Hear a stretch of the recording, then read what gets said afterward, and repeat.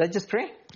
Father, we come before your throne of grace, O Lord, this evening time. We thank you, Lord, because you are here in our midst.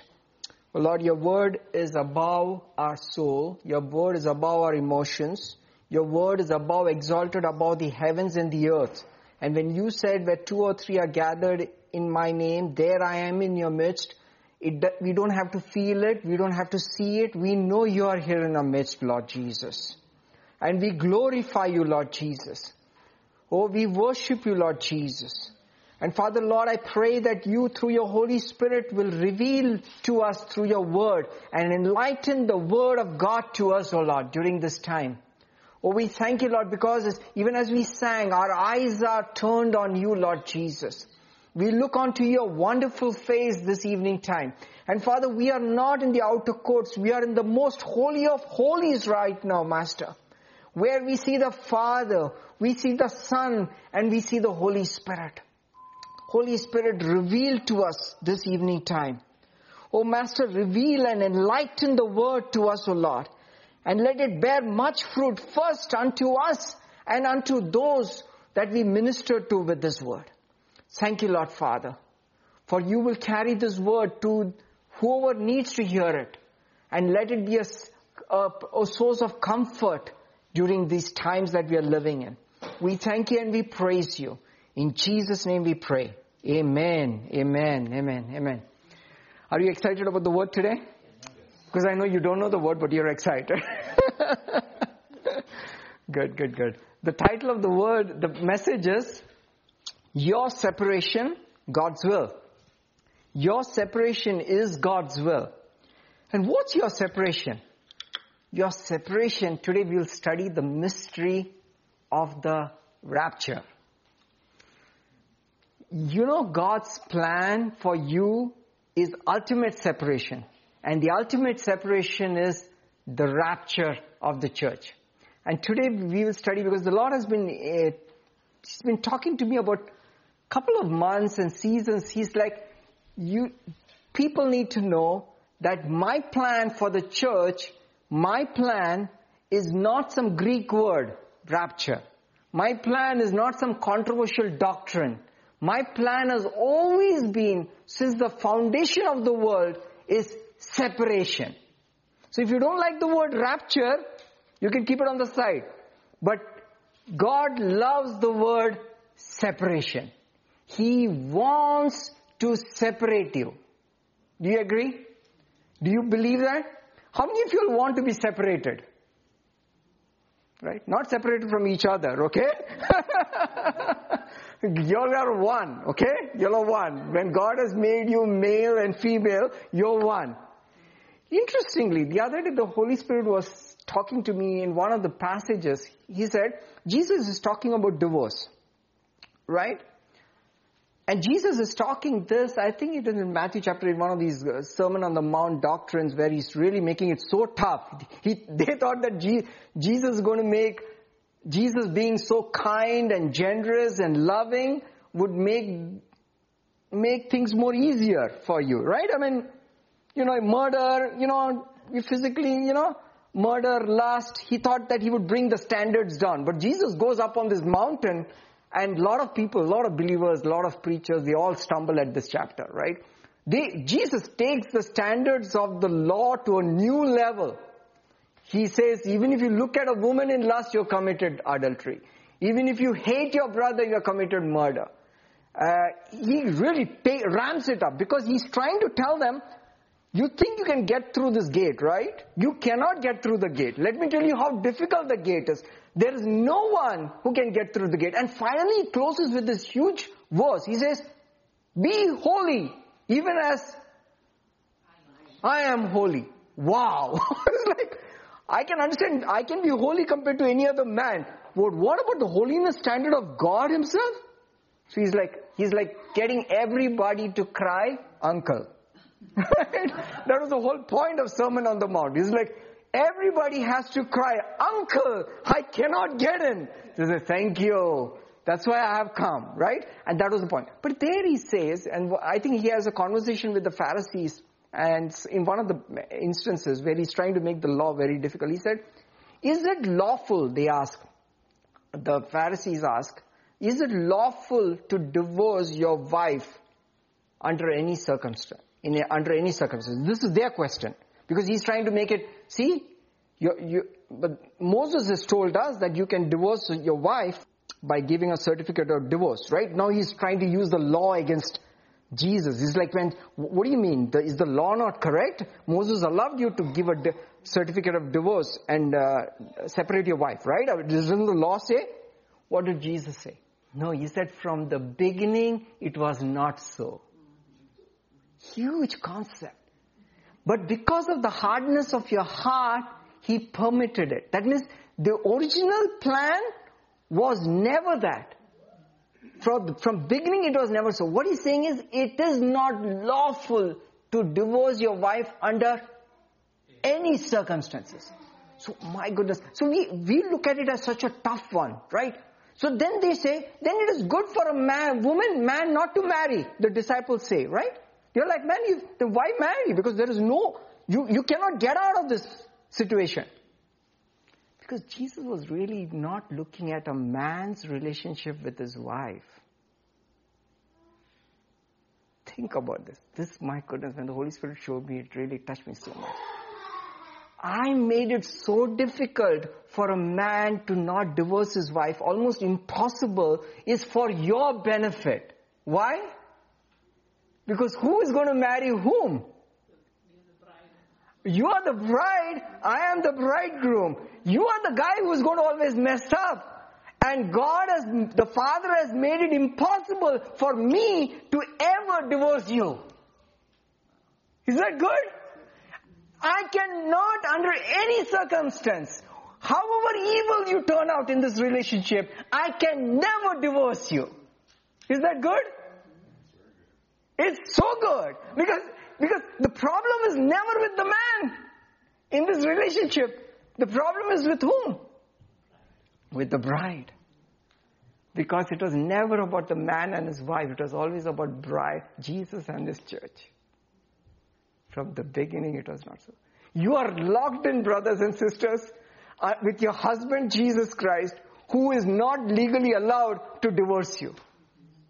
And that should give us great comfort. Isn't that good? It's interesting how we start off the message of separation with no separation. But that's a plan. But separation was always God's will. Now I just proved to you that God never wants you to be separated from Him. But yet He wants to separate you from what? From the evil one. The effects of the evil one. The symptoms of the evil one. God's plan was always separation. Say separation.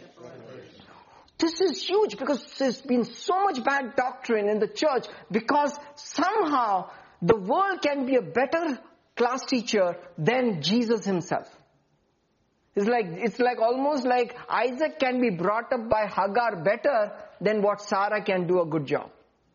Like I got Isaac through a word of promise, born out of Sarah, but let's give it under tutor. Let's Hagar manage her. Will you ever do that? No. But exactly what we're trying to do. We allow the world, the enemy, all the things we learn lessons because of what happened, our experiences teach us. But God said, no, my plan was always separation. Then why are we in this world? If God's plan was always separation, why are you in this world? Let's go to, I want to go to this famous chapter of separation to know what God himself thinks about separation. John chapter 17. John chapter 17.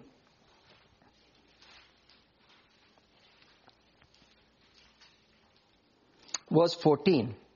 Everybody go to John chapter 17, verse 14, 15, 16, 17, 18, 19. Those are 14 to 19. John chapter 17, 14 to 19 are the most powerful verses about God's plan for separation for your life. His desire. Not what you think, not what you've read. Let's talk about God becoming a man and telling His desire. Look at, and this is Jesus talking to the Father.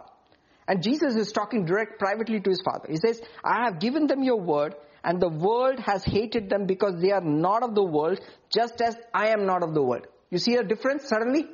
They are not of the world. By the way, Jyotsna, if you are not of the world, whose are you? Where are you from? Are you an alien? Yes.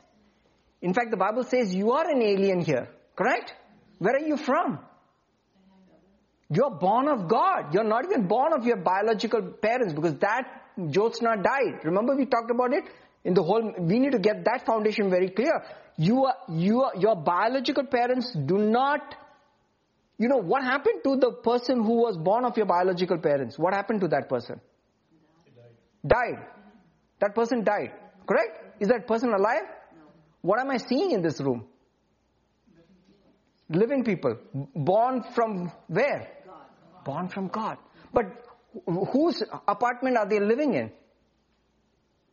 The dead man's apartment. You got the picture? You're living in that apartment, but that's the body that you're living in, because that part is still rented out. You're living in that rented space of that dead man. But you, the person you, was born from God. You got the picture? So you are not of the world. So you are an alien. Correct? So it's very interesting, The Bible says, dust you are, from dust you came, and dust you shall return. Right? So if you're not born again, when you die, where do you go? To the dust. But if you're born again, when you die, where do you go? To God. Why? That's where we are from. Wherever you're from, you return back to the place. So the moment you're not born again, you go back to dust. But if you're born again, you go back to God, because you came from God. When did you come from God? When? No. When you were born again. When you were born again is when you were born from God. When did that happen? Correct. But when did it actually happen? No. Correct. When Jesus was raised up, we were born from God. Because Jesus was born from God. The Bible says, today I have begotten you, the Father said to Jesus. Correct? When did that happen? No, begotten you. Today I have begotten you. When did God speak to Jesus? Today I have begotten you. No. When he was raised from the dead. Paul talks about it because it's a prophecy in Psalm. He said, when he raised him from the dead, this is the way he raised. Remember when man was created first, how did God create man?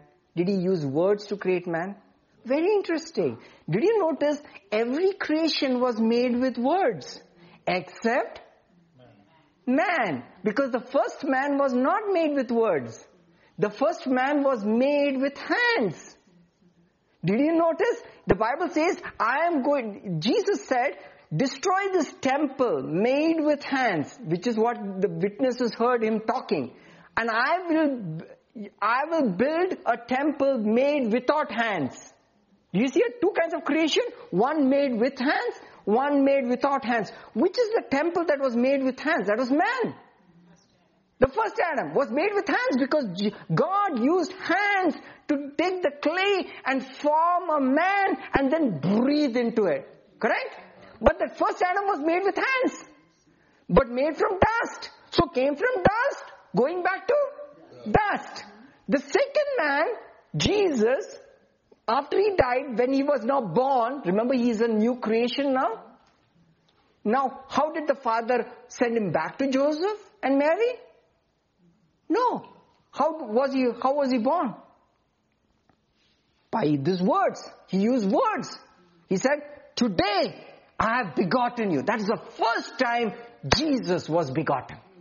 See, before that he always existed from ever, correct? You all getting this? Jesus never was born, remember? You and I were born. Jesus was never born. Make sense? Jesus said, before Abraham was, I am. I never had a beginning. That's Jesus, because he was God. I never had a beginning. But did he have an end? Yes. Wow, that's huge. A God who did not have a beginning had an end for your sake. Because He took that death. And He had an end. So what happened? Then God ceased to exist. That was the plan. So Satan saw this opportunity. God had dying and becoming sin. And that was like incredible opportunity. He jumped at that opportunity to destroy the heir to the throne. What happened? Psalms 18 happened. You go ahead. Remember we said what happened on the cross?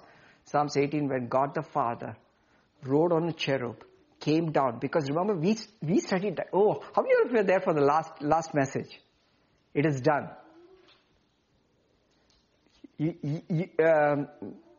Remember what I told you? Why Jesus did not cry, my God, why have you forsaken me? He did not cry at the beginning of His crucifixion. He waited till the 6th hour, the 3rd hour to the 6th hour, correct? At the 6th hour is when He cried out, my God, why have you forsaken me? Do you all remember that? I think it was some late during the message. I think it was... The reason He cried out so late was because the moment He made a claim that God, why have you forsaken me? God the Father was obligated to come down and raise Him up. So He waited till the price was completely paid. Then He made a claim on the fact that He's a blameless man, paying a price. And He said, my God. He didn't use the word Father because He had lost that relationship because He had become sin. But He said, my God, you're my God. Why have you forsaken me? God had to come down. And what happened, we know on the cross. It's Psalms 18 and then 2 Samuel 19 or 20. That psalm is repeated because it really shows what happened. You all should study what happened on the cross. God, the Father comes down, raises Him up from hell. That is why Jesus could then say, it is finished. Remember? Because the resurrection had already happened on the cross in the Spirit. The bodily resurrection only happened after how many days? 2 days. It happened on the 3rd day, but 2 days was the bodily resurrection. That's exactly where you were born, Jesus was born, we were all born spiritually. Is our bodies resurrected yet? No. There's a gap between our spirit being resurrected and the body being resurrected. Do you see that gap? Exactly like Jesus. His spirit got resurrected and then His body. And the Bible knows what happened, right? He told the thief on the cross, said, today you will be with me in paradise. He's not talking on the 3rd day you will be with me in paradise. Did you notice that? Why? But remember that thief's body was still on the cross that evening time, correct? That means what was with him in paradise that day? His spirit. How can he be resurrected and Jesus not be resurrected? Because when Jesus was resurrected, he was resurrected. In fact, this says, that time there was a big earthquake and many graves were opened. Did you notice that? How were graves opened on the same day when Jesus died? How can graves open? Graves open means what's happening? Resurrection is happening. But the Bible says the bodies of the saints, they showed up when? After resurrection. Wow, look, you see the picture? The spirits got raised because Jesus raised. Jesus' spirit raised, the thief's spirit raised, all the first fruits in Israel, which was, God was using a sampling of all the first fruits. So David, Jeremiah, Elisha, all the prophets, a lot of them, they all got raised as a sample, as a first fruit. Because remember, Jesus had to take a sample of the barley harvest, the first fruit, and go to the Father and say, Father, here is the first fruits of the resurrection. Don't worry, the great harvest is coming. Who is the great harvest? You and me. But right now, the barley harvest. This is the first fruits. I'm coming. That is why there's a select group of saints resurrected and showed up in Jerusalem. Because not all were resurrected. It is the 144,000 that we see in the book of Revelation. You got the picture? Oh my goodness. There's been so much bad doctrine about the 144,000. We think it's like the super special people who are in the tribulation. No! They're just first fruits that was raised with Jesus. And they are with the Lamb. And they say they are clothed, they are perfect, in their mouth there is no deceit, and they are blameless before the Father's throne. Why are they kept there as a sample, Alkesh? For you to know that just like they are, so are we. You know, in every physical standards like a pound or a gallon, so that there's a standard, you know. In one of the national physical laboratories in the United States, in every country, they have a sample which is an exact 1 pound, an exact 1 inch, exact scale. So there's a sample so that everybody can say, hey, that's 1 pound. You got it? There's a physical sample somewhere in this country that is maintained in very high controlled temperature as a sample to say, this is the original. Everybody should be just like that. And that's why the 144,000 is. Okay. We have not even started. Okay. So let's talk about the separation. So the point is that Jesus' plan is, I have given them your word, and the word has hated them because they are not of the world, just as I am not of the world. I do not pray. Look at the word. I do not pray that you should take them out of the world. This is huge. I want you to underline these passages from John chapter 17 verses 14 to 19 and just underline it, highlight it, color it, because you need to understand the power of that. I'll tell you why. You think rapture is the only benefit of separation? Separation means separation from every evil thing that the enemy can throw against you. Correct? Sickness, disease, emotional turmoil, depression, lack, destruction, loss. Everything is, you're being separated from. Say separated from. Correct. Let me ask you a question. If your spirit is already separated, right? Seated with heaven, he says, you need to be separated. See, the only challenges God has is you are in the world. Correct? So in the world, he wants to keep you separated. So that's what Jesus' words is. He says, I do not pray that you should take them out of the world. Because that's the easiest way to separate them. How's the easiest way to separate you? Take them out of the world. Correct? But that you should keep them from the evil one. What does Jesus desire?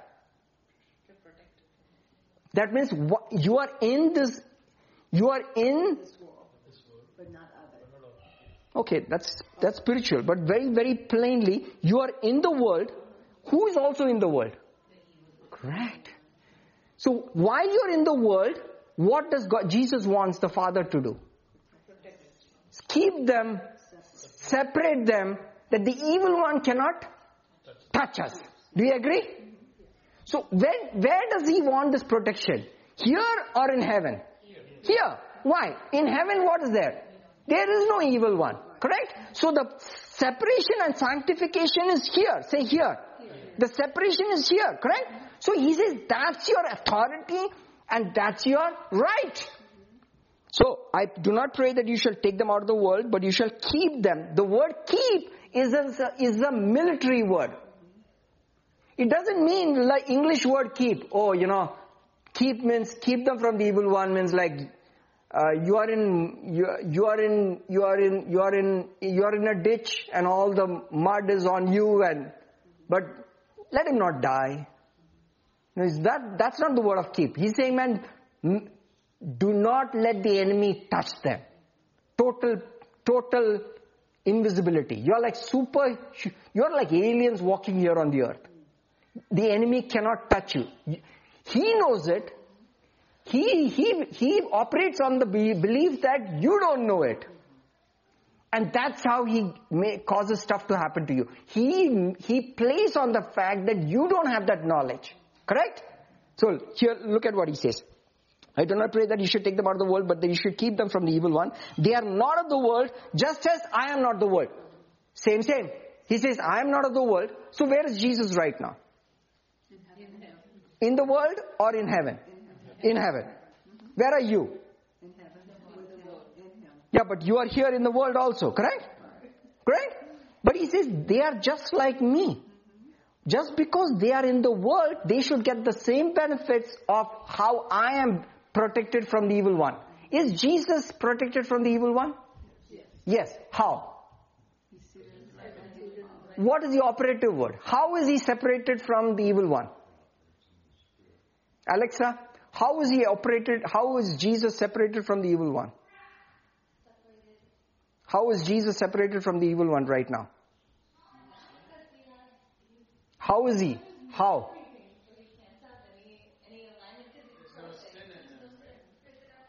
No. I'm not talking about sin, man. I'm just talking about separation. Just because you have no sin doesn't mean separation. I'm saying is, how is Jesus separated from Satan right now?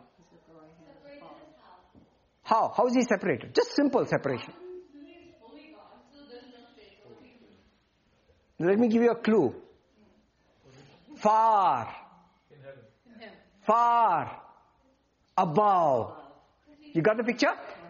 There is a physical distance between Satan and Jesus right now. He is seated. That's why Father gave Jesus a name above all names. He is far above. Say far above. Far above. Satan does not have access now to that place. Remember, he has been cast out. He had access before. Remember, in Job's time, he had access to the very presence of God. He walked in and out. No more. You got it? That access has been lost. That's why the Bible says, now Jesus has a better name than he had before. See, he had a name.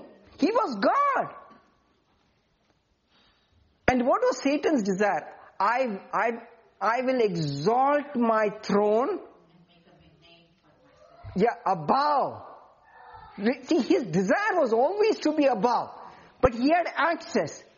After Jesus' resurrection, the far above started showing up in the scripture. Because that was a new position that Jesus had that he never had before. He said, I have given you a name far above angels. That's Hebrews. Hebrews chapter 1, Hebrews chapter 2, Hebrews chapter 3 say he's far above a high priest. He's far above an angel. He's far above everything. He's far above Melchizedek. Means it's like all the best position is Jesus. You agree? So by physically being far above, he says that's the same position you have right now here on earth. While you are walking in the world, you are seated far above. You got the picture? Your spirit is seated far above in heavenly places. You somehow have to get this realization and walk in this picture that once you have that, you can operate with that power. You don't have to worry. You can say, no, you cannot touch me. I'm sorry, you cannot touch me because you are not even in the same place. That's why Jesus said, oh, this is very interesting. He said when the disciples came and said they were in your name they cast out demons. What was Jesus' response? Yeah, he said, do not rejoice. Do not rejoice that you have power over the evil spirits, but rejoice that your names are written in heaven. That means he's talking about your position is so high, obviously you have power over the enemy. You got the picture? That means he's saying, remember your names are written in heaven right now. And you are here. Okay, great. Let's look at quickly. They are not of the world. Sanctify them by your truth. Separate them by your truth. Your word is truth. Oh my goodness, this is so huge. He said, separate them by the fact that this knowledge is available. Separate them by this knowledge, by this word, that Satan cannot touch them. That is why he fights you that. Because the word of separation is your inheritance, brothers and sisters. Separate them by your truth. Your word is truth. What word? No, that is very generic. Which specific word? Correct. We are far above. We are seated in heavenly places. We are as He is, so are we in this world. That word. He's saying that will keep us from the enemy. That word, you see the power of that word, of understanding that word in your mindset, that you are far above the principality, that separated word. That word of separation is important for you to stay unaffected by the enemy. You got the picture? Separate them by your word.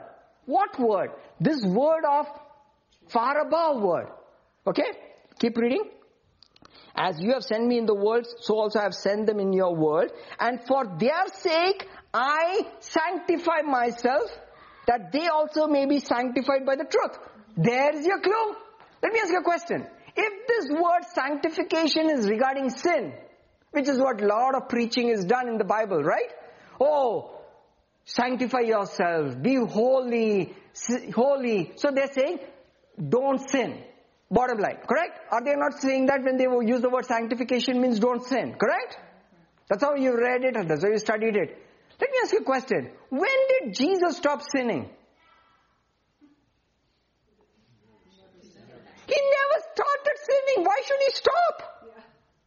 So Jesus is saying, look at, if the word sanctification is applied as to sin, then what Jesus is saying does not make any sense.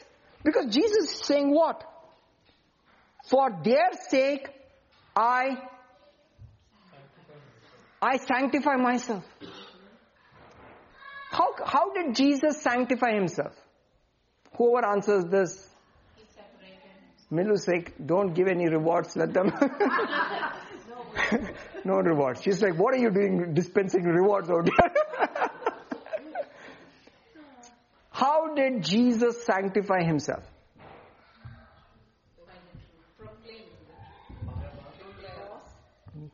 No. Okay.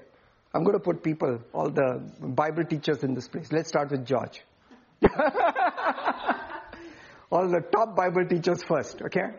Then we'll come to all the lemmings. Okay? Come on, George. How did Jesus sanctify himself?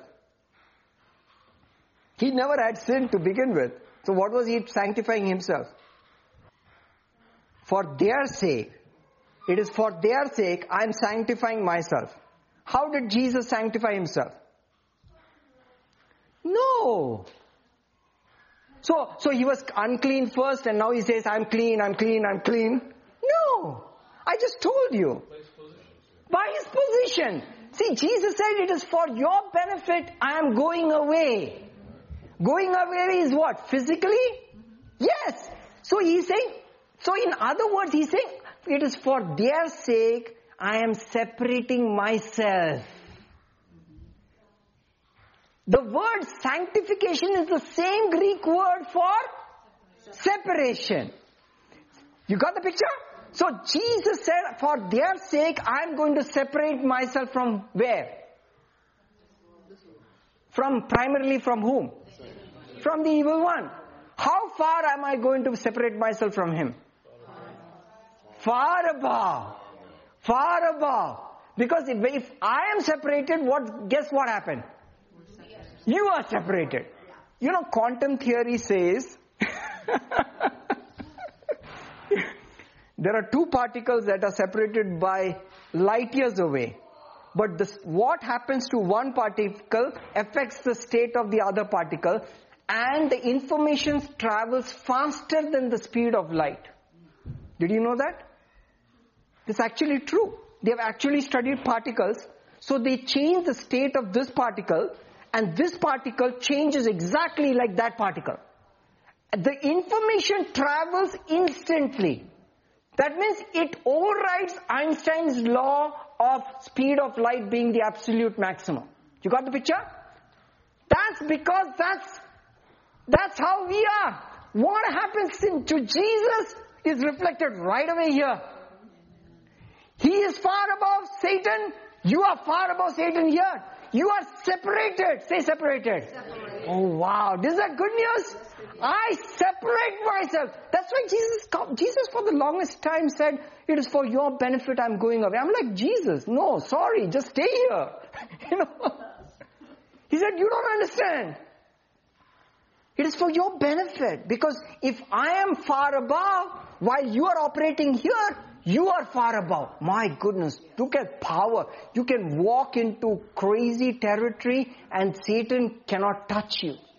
That's when the prophecy is fulfilled, that the lion and the lamb will lie down together. What is that a picture of? Not the 1,000-year reign of Christ. That's not what is the picture of. That's your current reality. Who is the lion? Okay, when you want Jesus, we don't. The lion and the lamb shall lie together. Who is the lion? The enemy. See, but let me ask you a question. The lion never had a problem to lie with the lamb. Who had the problem? The lamb. You got the picture? Who had the problem? The problem was always with the lamb. So when the Bible says a day is coming, which we are, after Jesus' resurrection, the lion and the lamb will lie down. What's changed? The lion has changed or the lamb has changed? The lamb has changed. Why is the lamb so confident to lie down next to the lion? Cannot touch me. Cannot touch me. He can see us. He can see you. He can see you, but he sees you in Christ. Remember the Bible says, we talked about this, the message of stay seated. He said in the African safari, the only way you're vulnerable is by standing up. So just breaking the silhouette. Right? Is that the right pronunciation? Silhouette. Don't break the silhouette. Stay in Jesus. Do you notice? After resurrection, staying Jesus shows up everywhere. Paul, Peter, Jude, James, everybody talks about this new position called in Jesus. How can you be in a man? But that's the picture we have. You got it? You are in Christ Jesus. Hallelujah. It's for your separation. So separation is God's will right from the beginning. And for their sake I sanctify myself, that they also may be sanctified by the truth. Let me ask you a question. What truth? This is so good. That they will be separated by the truth. What truth? George again.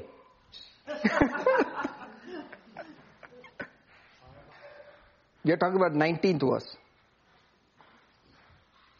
And for their sake I sanctify myself, that they also may be sanctified by the truth. What truth? By the truth, Milo? Yeah, the truth that Jesus is far above every principality, power. That truth. That truth, when you speak it, when you know it, when you declare it, you are also separated. You got it? So that truth, by the fact that Jesus is sanctified, Jesus is physically far above. You got the picture? Therefore, put your eyes on Jesus. That's why, George, you were leading the worship. You're saying, turn your eyes on Jesus. Look into His fullness face. That's your revelation. You need to see that you cannot be touched. That truth will keep you from the enemy. Hallelujah? Okay. And that was not even the message. So, but I want to talk about something very powerful today. Because it's still in line with separation. Right? Let's go to Songs chapter 2. Very rarely do we go to Song of Solomon's, right? I'll show you the Song of Solomon's is a picture of separation. Let's go to Song of Songs chapter 2. How many of you are trending with what I'm talking about? Okay, Song of Solomon. It's also called the Song of Songs, right? Right? The original is also called Song of Songs. Yeah. The Greek title is Song of Songs. Okay. It says Song of Solomon. Chapter 2, verse 8 and 9. Song of Solomon, chapter 2. I want you to read it. This is very powerful. Remember, what are we talking today about? Separation. And what about separation? Separation is good. God's plan. And what is the ultimate separation? The rapture. We are being separated in the rapture to be with Jesus for how long? Forever. Is that a good thing? Is that something that we should look forward to? Is this going to happen very soon? Yes. You got it? Okay. This Song of Solomon chapter 2 verse 8 onwards is a picture of the rapture. Very clearly. I'm going to show it to you verse by verse. It's so beautiful. Once you see it, you will never not see it ever reading this. Okay? So stay with me as I read the whole thing. The voice of my beloved. This is the Lord Jesus Christ. Behold, He comes. Leaping on the mountains. Because when He comes for the church, how does He come? Midair. On the mountains.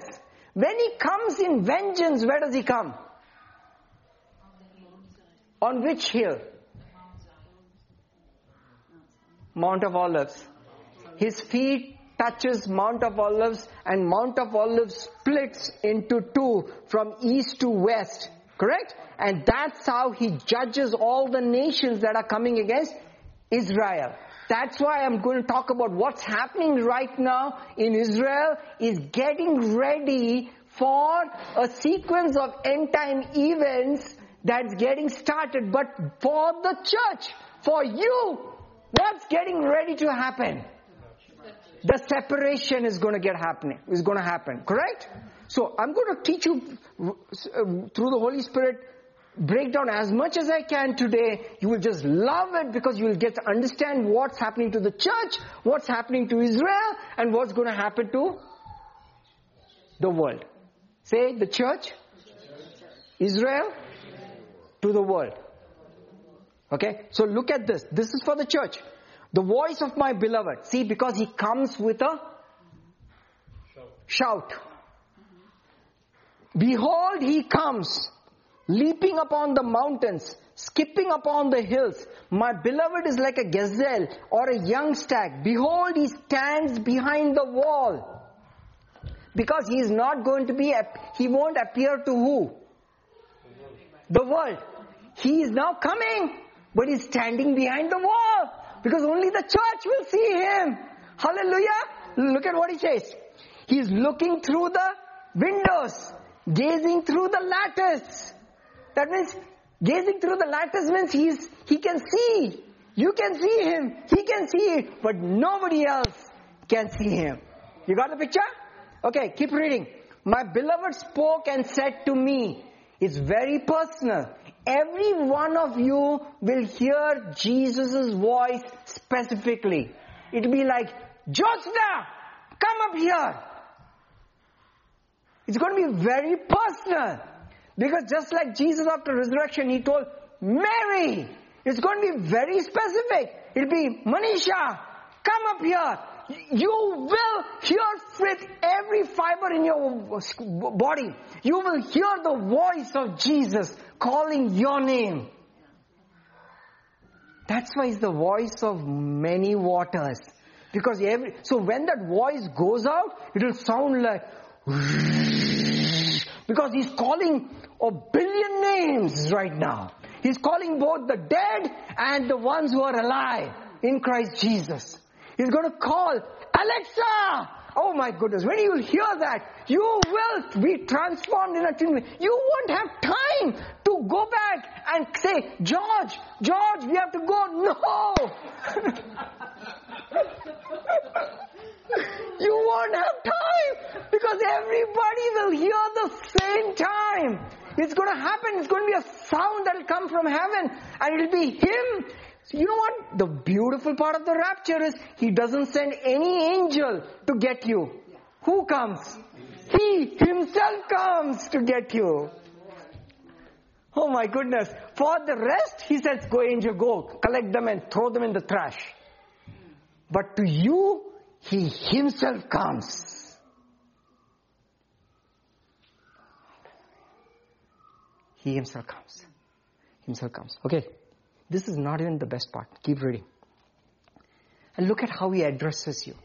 When you've been worried all these years, oh, have I done right? Have I sinned?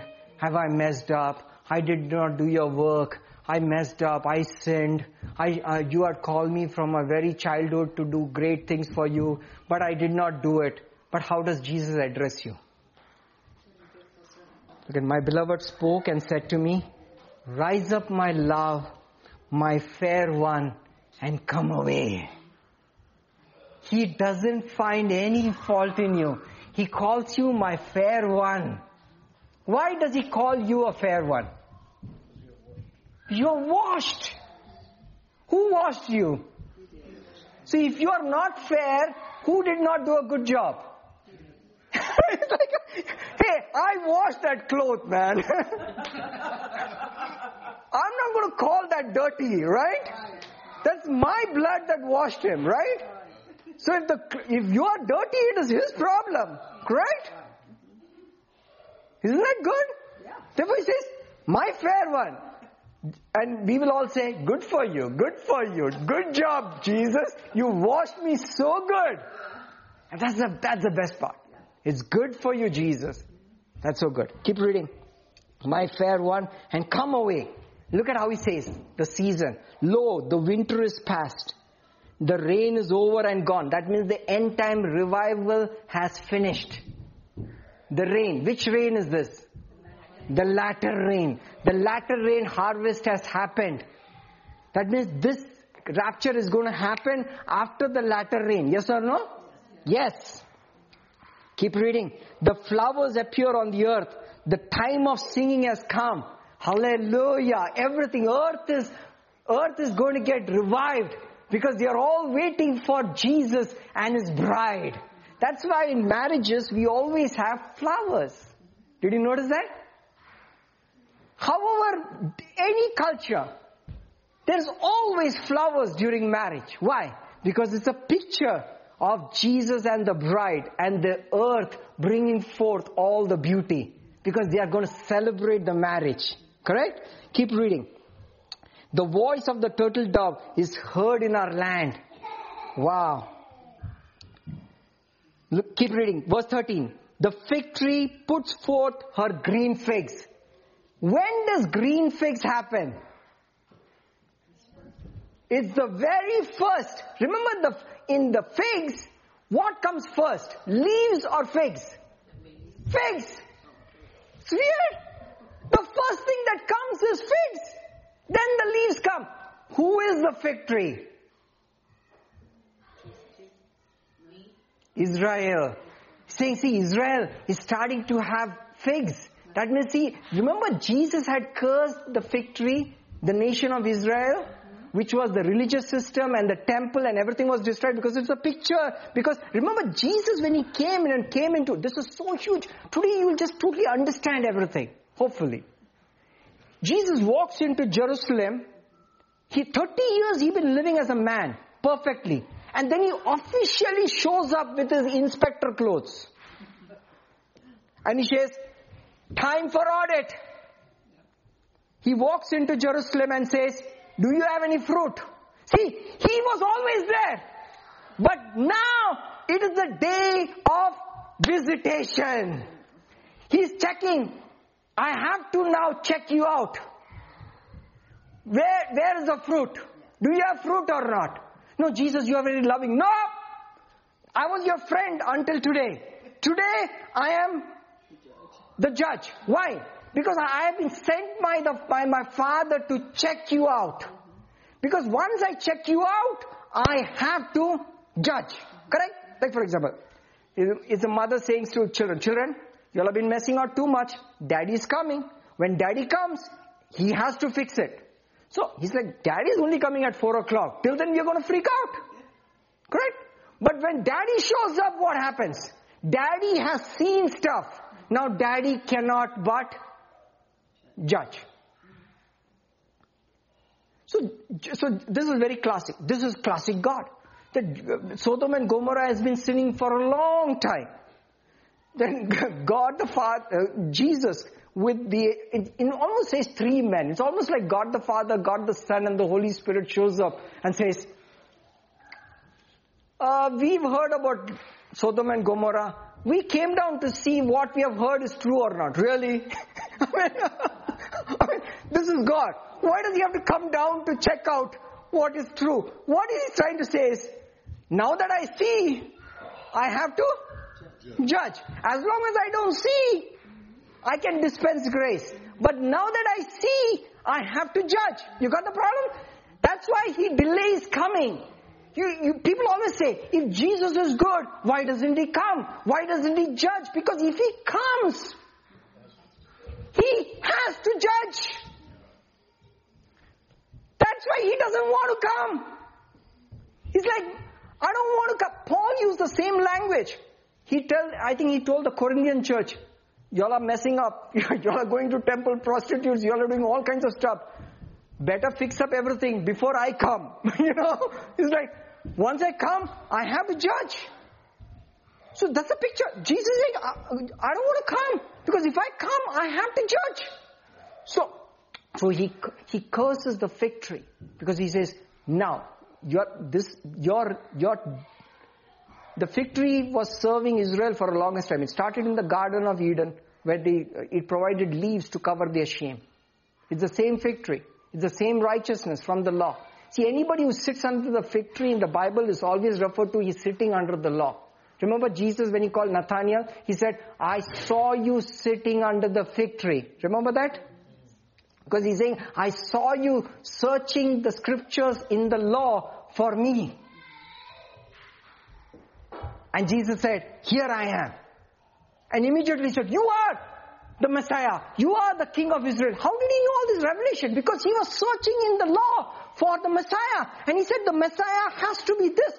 The moment he had revelation, Jesus shows up. Isn't that beautiful? Because fig tree was meant to be a picture of law. But the law's primary purpose is to bring them to Jesus Christ, not to cover them with their own righteousness with leaves. You got the picture? So Jesus curses the fig tree. But before the second coming, what's going to happen to Israel?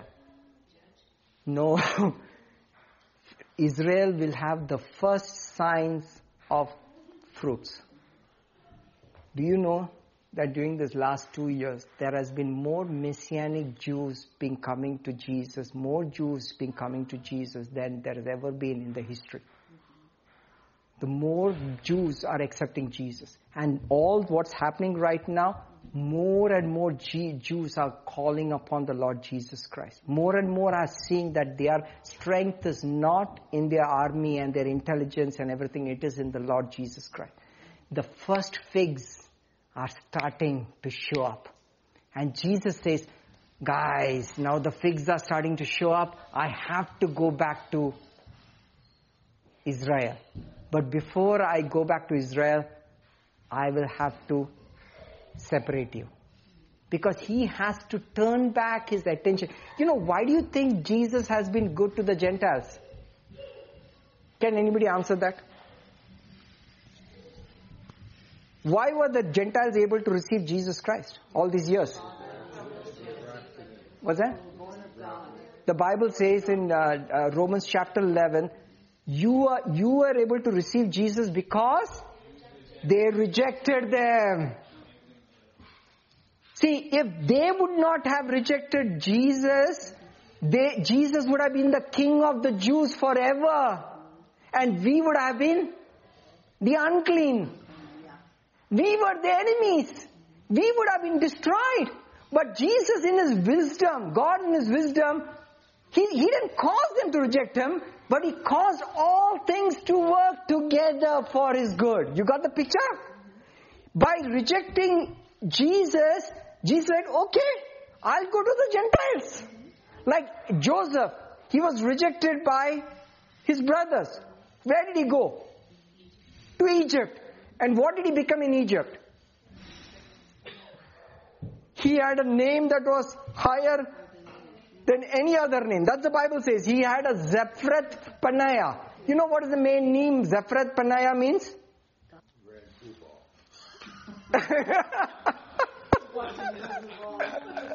That's your boss? Jia's boss is Zephrath Paneah? Zippy. Okay, Zephrath Paneah means savior of the world. See? Joseph had a name that was exactly the name that Jesus has right now in Egypt. So he became the savior of Egyptians. And then finally, it was time for the brothers to show up. Then how did he show up to the brothers? What did he do? Huh? He was tough to the brothers. Did you notice that? There was a period of harshness. So Israel is going to get into a season of harshness. Because he's like, you want to play games? I can play games. Right? You don't want to look to me? No problem. But I love you so much. So he makes it appear as being very tough on Israel. But finally, Joseph could not restrain himself. What did he do? No. Bobby's like straight away going to the cry. His little brother, So what did he do? He sent out all the Egyptians. Did you notice that word? He separated the Egyptians from the Israelites. What is that separation? The rapture. He closed the door and revealed one-on-one with whom? Israel.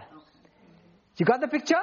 So the rapture of the church is necessary for Jesus to start dealing with Israel on one-on-one basis. You got the picture? He's now getting ready to close the door so that he can reveal himself to Israel. So they will look onto him because there is going to, all the armies of the world are going to come against Jerusalem. You remember this attack of Hamas? What did the operation, what was it called? It was called Al-Aqsa Storm. What is Al-Aqsa? Al-Aqsa is the Temple Mount Mosque. They are calling it the Storm of Jerusalem. Why? They are attacking Gaza, but they are calling it the Storm of Jerusalem. Why? Because their goal is Jerusalem. And what part of Jerusalem? Al-Aqsa Mosque. What is Al-Aqsa Mosque? The Holy of Holies. That they want to go to get that. Because that's what all the armies out of the world are going to come against. And attack Jerusalem to take over the Temple Mount. You got the picture? That's when the city will be taken. Say taken. Zechariah? It's going to be taken. They are going to occupy the city. 2/3 of the city will be occupied. 1/3 will be left because God is saying that 1/3 remnant, I am going to show up on the Mount of Olives to fight for them. For the 1/3 will call upon Jesus. For he says, in that day, I will pour out a spirit of supplication. Have you noticed in all this war that's happening to Israel, they never have a spirit of supplication. Have you noticed that? Many times we will say, brother, I minister to Jewish friends, Jewish people, and all the time. Anytime when I talk, I say, the Mashiach will protect you. The Mashiach will cover you under your wings. They'll say, thank you. But they will never cry out to Mashiach. There is no spirit of supplication. They're like, we will win. We are one. We never had a nation, but we have a nation right now. And we will win. Why? Why? Because we are united. I'm sorry. What are the things that make for their peace? Jesus' words. Behold, you did not know the things that make for your shalom. Who is the one who makes for their shalom? Jesus, not Elohim. It is Yahweh Yeshua. And he says, you will not see me again. He's talking about that audit happened that day when he walked into Jerusalem. He says, I came here for what reason? I came here to protect you. But you refused my protection. And therefore, until you call for me. Because I cannot force my love on you. All day long, I stretched out my hands to a disobedient nation. Full day. On that day on the cross, he stretched out his hands to Israel. He says, ask on me. I died with your title. I died as King of Israel. Man, I died as your substitute. And yet you did not take delivery of the goods. I paid for this. I stretched out my hand and you rejected me. Now I won't come until you say, blessed is he who comes in the name of Yahweh. That means they have to say, Yeshua is Yahweh. And when that happens, the moment he's a spirit of supplication, they'll all cry and they will look on him in whom they are pierced. And Jesus is going to show up on the Mount of Olives. You know, geographically, when they have analyzed the seismic nature of the Mount of Olives, there's a huge crack through Mount of Olives. Till today. It is under that, there's a fracture right now. It's getting ready to get opened up. And a river of life that is going to flow through the middle, from the east to west, from the temple. Exactly like Ezekiel had seen and Revelation chapter 22 is seen. Where King Jesus is going to be seated in Jerusalem with us as the saints and back. Sorry, we are not going to go to heaven. You're here, guys. You're just moving from Texas to Jerusalem. That's all. You better know that direct flight fares right now. It's a one-way ticket. If there was ever a one-way ticket, it was that one-way ticket. One-way ticket from all parts of the earth to Jerusalem. Are you getting ready? Are you excited? So you're getting ready? So let's look at, we are still at Solomon. I've got 25 pages of notes and we are still on the verse 1. Hallelujah. Okay, keep reading. The fig trees put forth her green figs. Her vines with her tender grapes give a good smell. Rise, my love, my fair one, and come away. He's calling you out. Look at how he looks at the church. This is the church. Oh my dove. In the clefts of the rock. Where is the church right now? Inside Jesus. In the rock. Remember when Moses told God, show me your glory? He said, here is a place by me. In the rock. And he put him in the rock. What is that rock? Jesus. Is that place by the Father? Yes. That's so funny. Where's that rock sitting right now? Next to the Father. Where are you? Inside him. Not next to him. Inside him. Does this beloved say the correct thing here? Read. Oh my dove, in the clefts of the rock. That's where the church is. Correct? So accurate. In the secret places of the cliff. Because we are there in the secret place of Psalms 91. That's the secret place in Christ Jesus. Bobby, you asked that Satan cannot see us, but he knows we are there. Okay, because I remember you saying Satan can't even see you. He cannot see you because he sees Jesus. You are in the cleft of the rock. He sees Jesus, but he cannot see you. But he knows you are in. He knows I'm there. Yeah, there you go. Perfect. Okay. Correct. Keep reading. Who is saying, let me see your face? Jesus. No. Jesus is telling you. We were saying, turn your eyes upon Jesus. Jesus saying, my goodness, I am waiting 2,000 years to see your face. Remember, he is betrothed to you. Do you know that? Do you know that? Do you know that? You're engaged to him. We are the church. Yeah, you're not married yet. The marriage is happening. That's exactly what happened to Joseph and Mary. Joseph was betrothed to Mary. And Joseph wanted to put Mary away. But the Holy Spirit told him, no, don't do it. Because that's a picture of Jesus. Jesus is betrothed to the church. But we are not married yet. But we have the child, which is the child is the church. The church is the church which will be raptured. When the rapture happens, the church is physically born. When is the baby born? When it comes out of the womb or when it is conceived? When it comes out of the womb. When it is conceived. When is the baby born? When you're conceived. Because that's when your baby is born in the body, right? You're with when a woman has a baby in her womb, is the baby there? Yeah, it's there. Is it born? Not come out, but is it born? It was in the body, correct? You got the picture? She is not given birth, but doesn't mean that the baby is not there. You got the picture? The baby is there. But the physical coming out is the birth. You got the picture? That's the rapture. So we are born, we are in the baby, but the baby is going to give birth. So we are betrothed to Jesus and we are still in the womb. But when we are given birth, which is, we are birthed with this new body,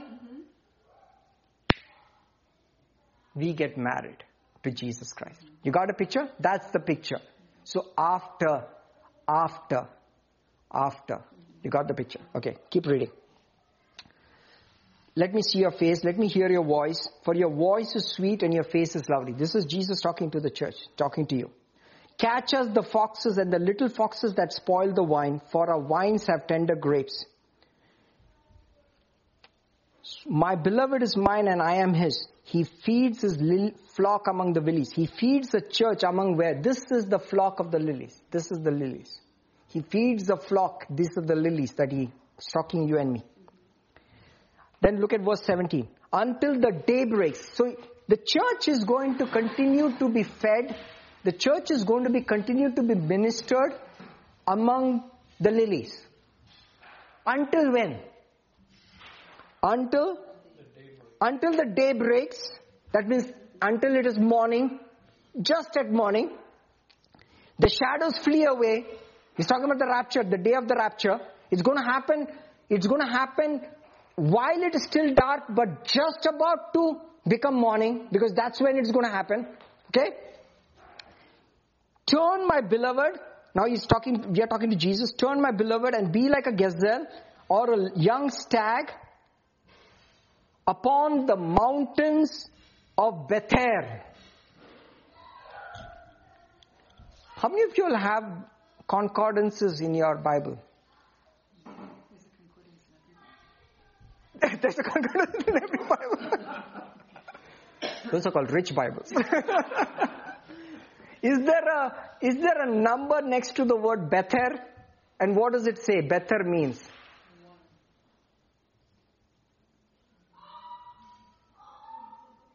Separation. On the mountains of separation. Where does Jesus show up? On the mountains of separation. That's your rapture. You couldn't be any more clearer. He is going to separate us from the world. And thus we are going to be forever with him always. On the mountains of separation. He's coming, brothers and sisters. He's coming soon. Coming soon. Coming soon. Hallelujah. So this conflict with Hamas and Israel is no surprise. Okay. So I'm trying. I got the question here. I'm just trying to think about where can I take this, because I'm like, it depends on how long you want to be here tonight.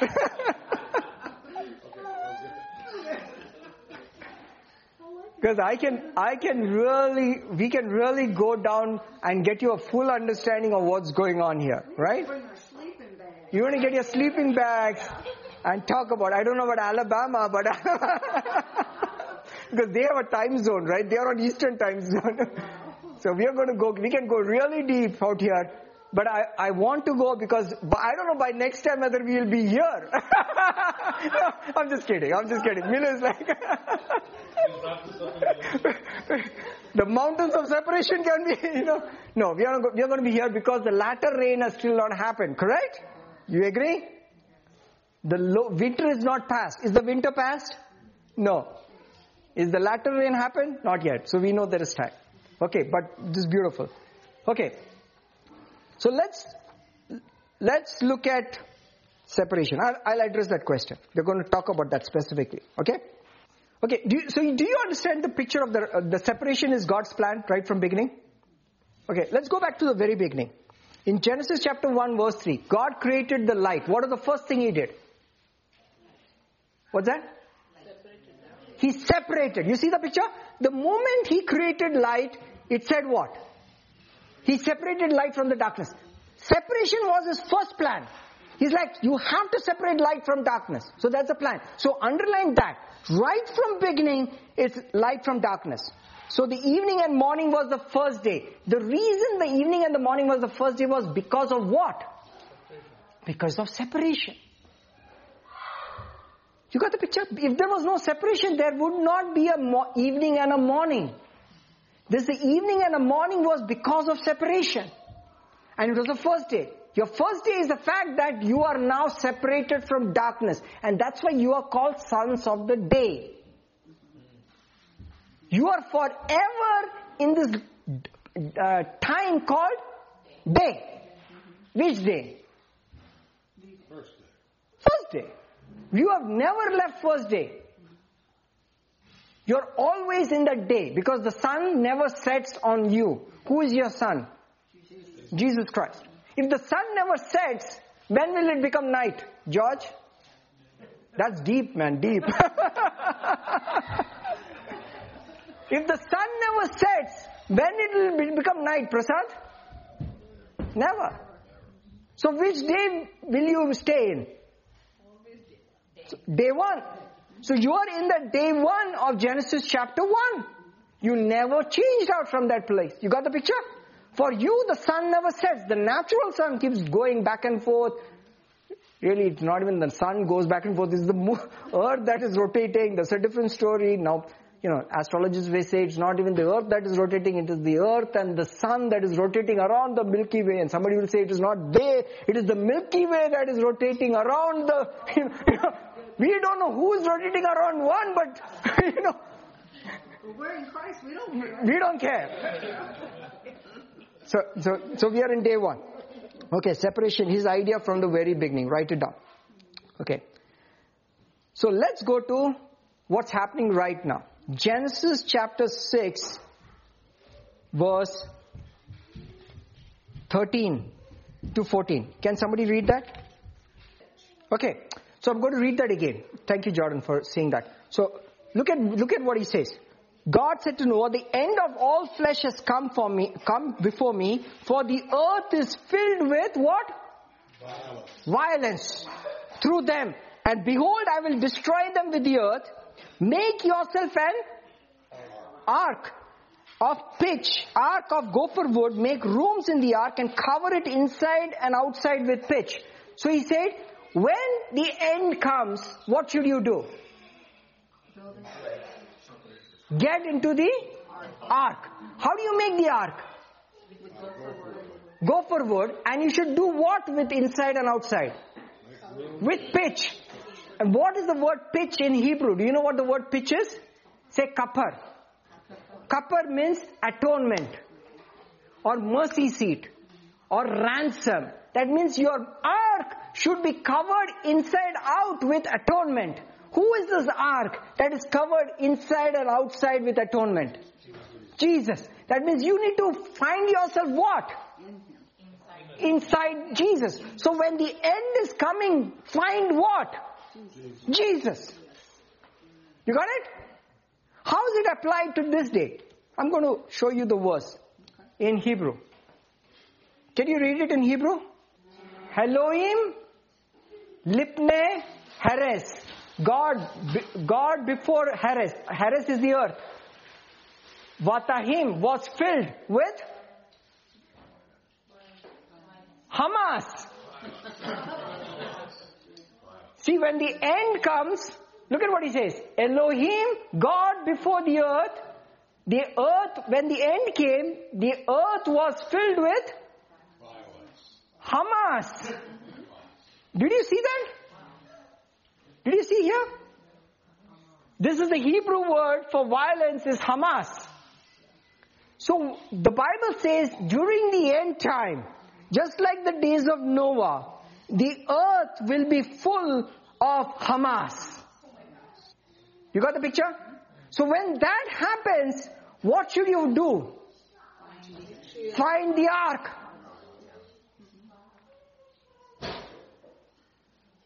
Do you see the picture? So Jesus said his coming will be like the days of Noah, because in the days of Noah, the earth was full of what? Hamas, of violence. It's the same original word in the Arabic. The same word is violence. The earth. That is why you are seeing every channel, everything, because it's getting ready for the times of the separation. Because now Noah is supposed to now get into the ark. You got the picture? There are main things. You see this all throughout. Jesus says his coming will be like the days of Noah or the days of Lot and his coming. He calls all the three as comings. During the days of Noah, there was a door that was shut. In the days of Lot, there was a door that was shut. During the second coming of Jesus, there is going to be a door that is shut. It's how accurate that there is a door that is going to be shut. Remember, Jesus used that thing about 12, how many virgins? 10 virgins. 5 foolish, 5 wise. And what happened to the foolish virgins? When they came, what happened? Door was shut. You got the picture? There's a door. And it's going to get shut. And who is going to get inside? Remember when Joseph had to reveal himself to Israelites, what did he do? Shut the door. You got it? It's getting ready for the door to be shut. Door to be shut to whom? Door to be shut to the Gentiles, because the last station is coming up. You get in because the train is departing. You got the picture? There's a departure going to happen. When the departure happens, the Antichrist is going to be revealed and Israel is going to have a tough time, and then Jesus is going to show up strong for Israel, and Israel will come on Jesus and Israel will be saved. So, both Jew and Gentile will be saved in Christ Jesus. You got the picture? So we are at this stage. We are in the time of Hamas. Okay, let's go to this. I want you to show you this timetable. Can you see this? Oh, sorry. I think the people on the video could not see the screen. Okay. Do you see? There is 6,000 years of man's lease. Is specified. So it's 6,000 years. So Adam to the giving of the law was 2,000 years. The giving of the law till the Messiah was 2,000 years. From the Messiah to the end is 2,000 years. When did the 2,000 years start? After Jesus' resurrection. After his birth or his resurrection? After his resurrection. Because when was the Messiah cut off? Just at the time of the resurrection, correct? 3 days later, he rose again. So that time. So since that time, it has been 2,000 years. When does 2,000 years finish? Come on, tell me the date. 2032 or 33, correct? Depending on when Jesus came into Jerusalem. The Bible says, historically they say, Jesus came in April. He has the exact date. Oh, this is so powerful. Because God had prophesied exactly through Daniel when would Jesus show up in Jerusalem. The same day, on the 10th of Nisan, Jesus shows up into Jerusalem, according to like Daniel said. Same day, not even like a day later. Same day. So you think he's so accurate in coming first? You think he's not going to show up on time the second time? He's not an Indian.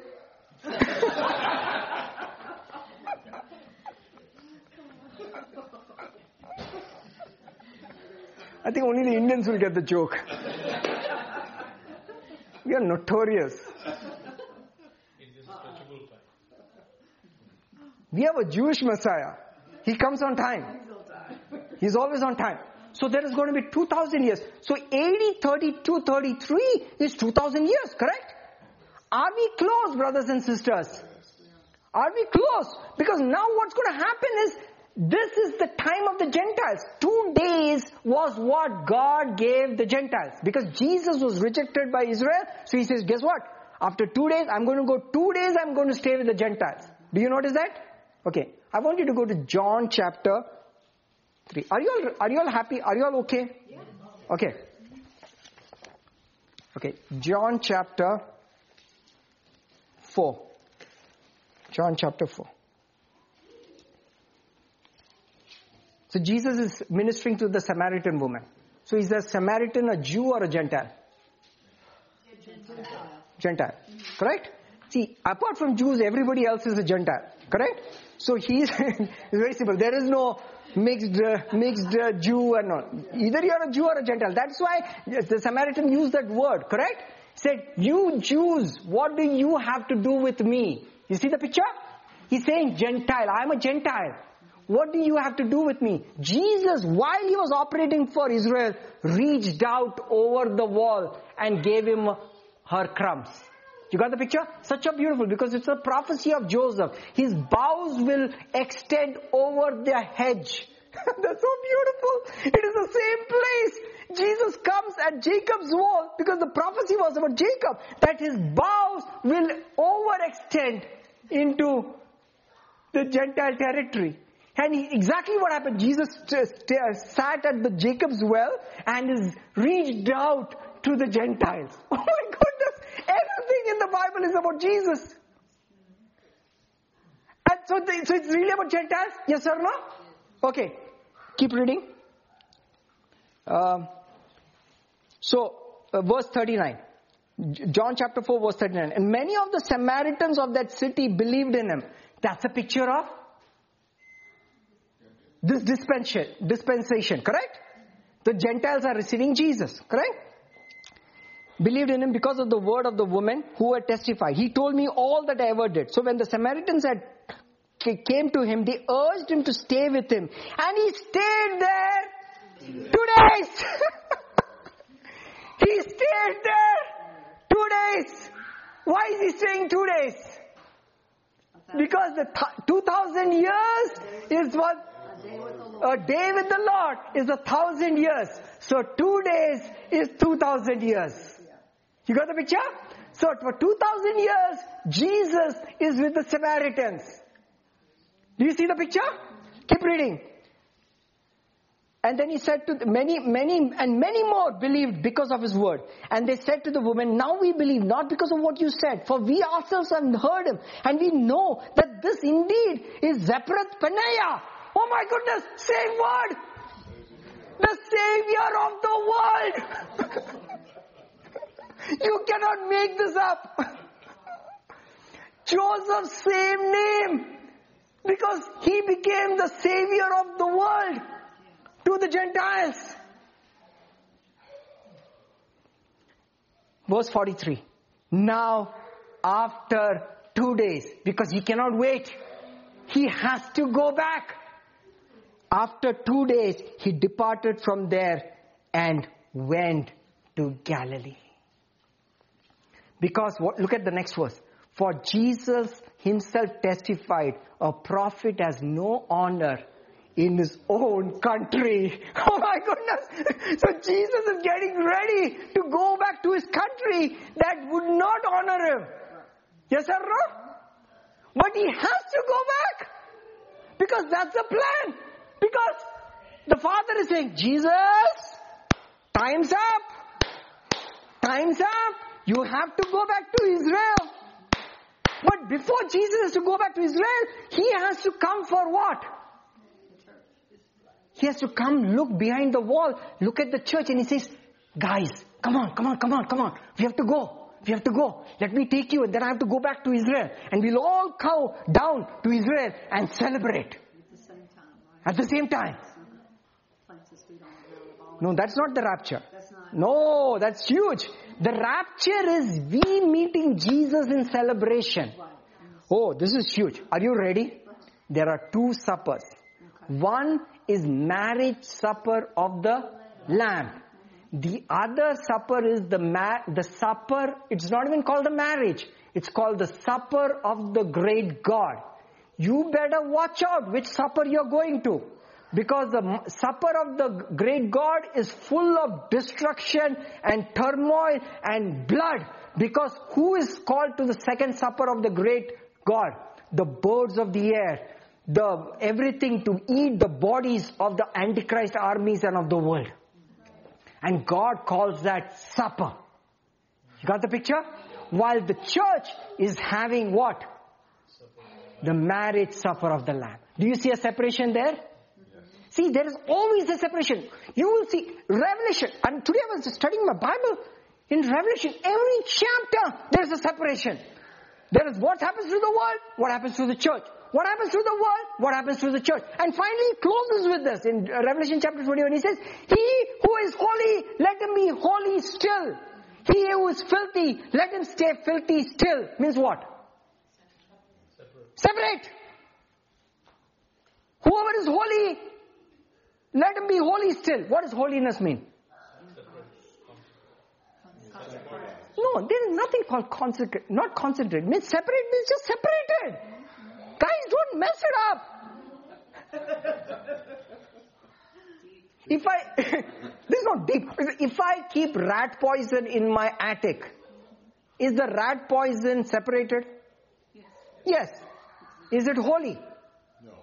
Yes. See, that's it. You got it. That's what I'm trying to say. See, because we are so brainwashed with this word called holy.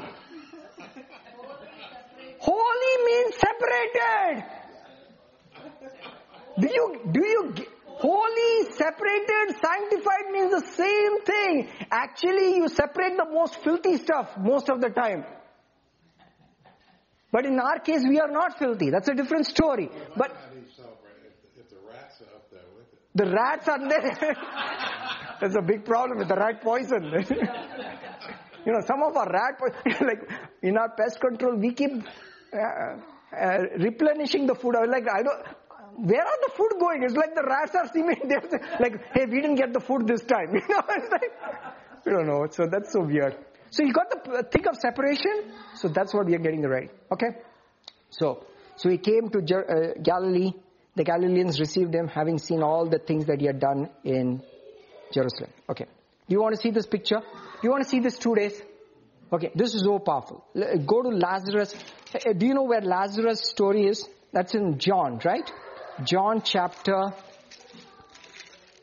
Lazarus raised from the dead. Okay. So Lazarus' story is a picture of Jesus and the rapture. It's so powerful. You see it, you cannot not see it. Jesus meets Martha where? Not where Lazarus is dead. He meets in a midway place away from where Lazarus was. It's very powerful because it's a picture of the rapture. He meets the dead in Christ with the living in Christ. He meets Mary and Martha, two people, in a place which is separated from where Lazarus was. So this is huge. Let's look at John chapter 11. Now a certain man was sick, Lazarus of Bethany. That's a picture of Israel. Right? And Israel is now dead. Get the picture? Israel has not accepted Jesus, is dead. But Jesus loves Lazarus. Jesus loves Israel. You got the picture? But who is alive among his family? Mary and Martha. Because we are siblings of Israel. You got the picture? But Mary and Martha, one is dead, alive, one is alive, but both are alive in Christ Jesus, but one is a picture of dead in Christ, and the other is one who remains. Do you got a picture? Okay, guys, are you all trading with me? Okay, there are two kinds of believers right now. One who is alive but dead, who is asleep in Christ Jesus. Let me use the word asleep. So are they believers asleep in Christ Jesus right now? Yes. But are they believers who are alive and alive right now? Who are they? Can I hear some noise? Us, we who remain. Say, you remain. Does it say righteous remain? No. Who remain? Who will be caught up? The ones who are good will be caught up? No. The ones who are obedient will be caught up? No. Who is caught up? The ones who remains. That means you, filthy you, but you remain.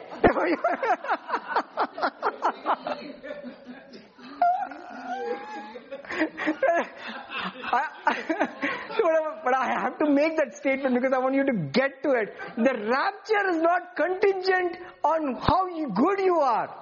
The rapture is contingent on the fact that you just remain.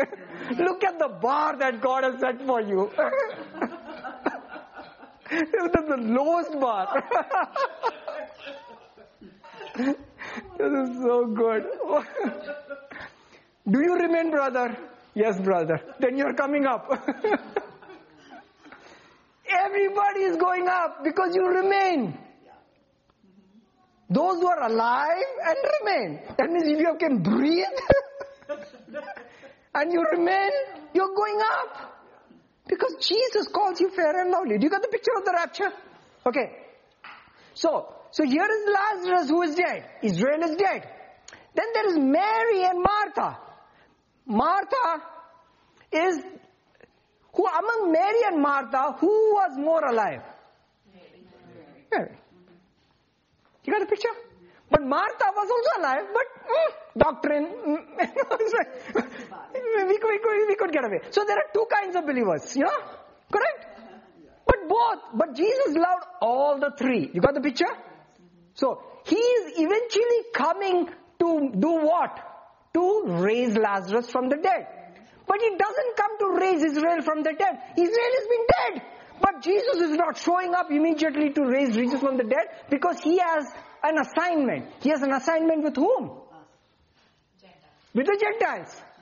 So look at what the passage is. Now a certain man was sick. Lazarus of Bethany. Bethany means, Beth means house. Bethlehem, house of bread. Bethany means house of? No. Bethany means house of honey. I love that. That was a good try. Bethany means Hananiah. Hananiah means grace. House of grace. So Lazarus belongs to the house of grace. But she is dead. The town of Mary and her sister Martha. It was Mary who anointed the Lord with the fragrant oil and wiped her feet with her hair, whose brother was sick. What did Mary do? Mary anointed Jesus with a very expensive perfume. Yes or no? Yes. When did she do it? Just before his death. Correct? Because this is huge. I don't know where you're getting it. The church that ministers to the body of Jesus Christ with great wealth at the end of time is Mary. You got the picture? Because there is a generation. Remember we talked about the wealth transfer coming? And what is the church going to do with this wealth transfer? Because when Mary poured out that ointment upon Jesus, what did everybody say? Oh, why are you wasting this money on the body of Jesus Christ? That's pretty much what they're saying. Why don't you give it to the poor? Because at the end time, the church of Jesus Christ who's alive, that's the only one. Mary is the only one who's alive. That's you and me. We are going to have so much wealth that is going to be given to us. What are you going to go out and do with this wealth? What are you going to do? Jesus is at the Father's right hand. What are you going to do with this? You're going to anoint the body. Say anoint the body. Who is the body?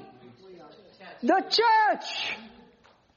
So you're going to take very expensive, a year's wages, and take it and pour it. Even at the criticism of people that you should have given it to the poor. You should have held this charity and that charity. But you would say, no. I know Jesus is coming. I'm going to pour out everything on the end time revival. I'm going to pour out right now. So what's going to get ready to happen? according to this, what's getting ready to happen? The wealth transfer is going to happen. Mary apparently had money. How did the money come to Mary? How did she have so much money? Because she received it. For what purpose? To anoint the body, not Jesus. You have to get this concept. Jesus doesn't need your money. His body needs the money. His body needs the anointing. Because by the time Jesus comes back, you would be too late to do anything with the money that you have. That's what happened to the woman who came to the tomb with all their perfumes and stuff. What did they do? What could they do with it? They couldn't, because it was already too late. Because He's already raised up from the dead.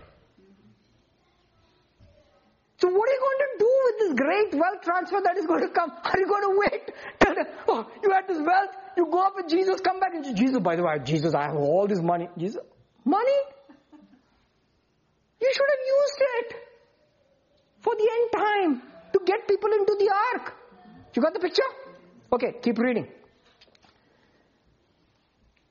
Therefore, sisters sent to him, Lord, behold, he who you love is sick.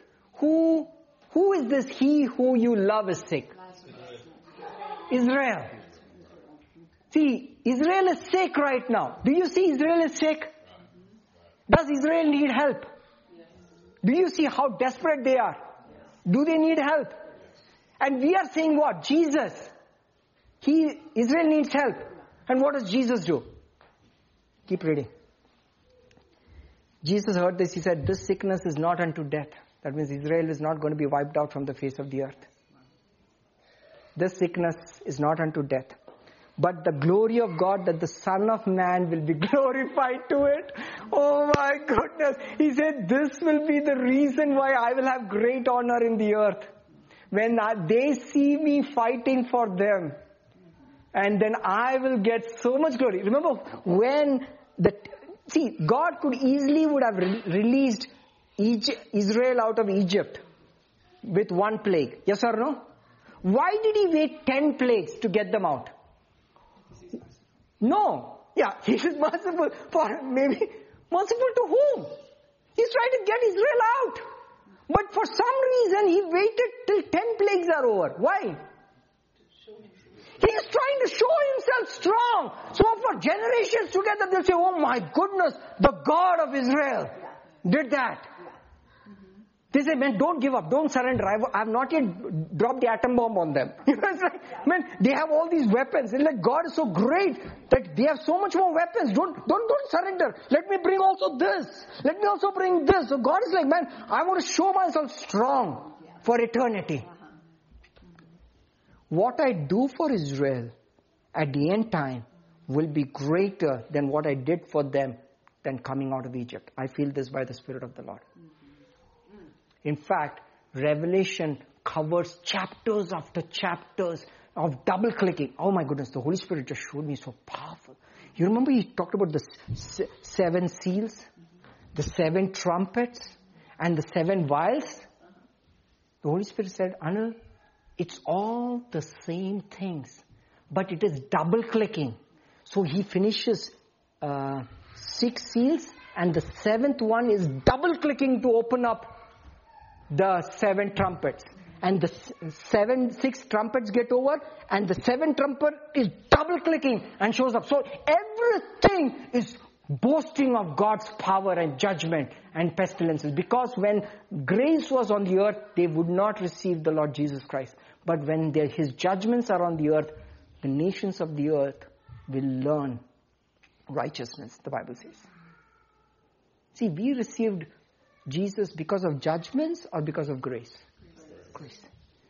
But the nations will learn righteousness by the judgments that come on the earth. In fact, Revelation says, despite all the plagues, they would not repent. Forget about the world. After 1,000 years, when Jesus has a perfect planet, he has perfect stable. We rule, right? We are going to rule with him. We'll have territories over the earth. We'll be governor of Carrollton, governor of... Carrollton like a low deal. George, how much do you want to go? Come on, man, ask. Ask and I will give you the nations for your inheritance. You know, by the way, that verse, ask and I will give you the nations for inheritance, does not just apply to Jesus. It applies to you too. Because in the 1,000-year reign of Christ, you can ask, Jesus, can I have Hawaii?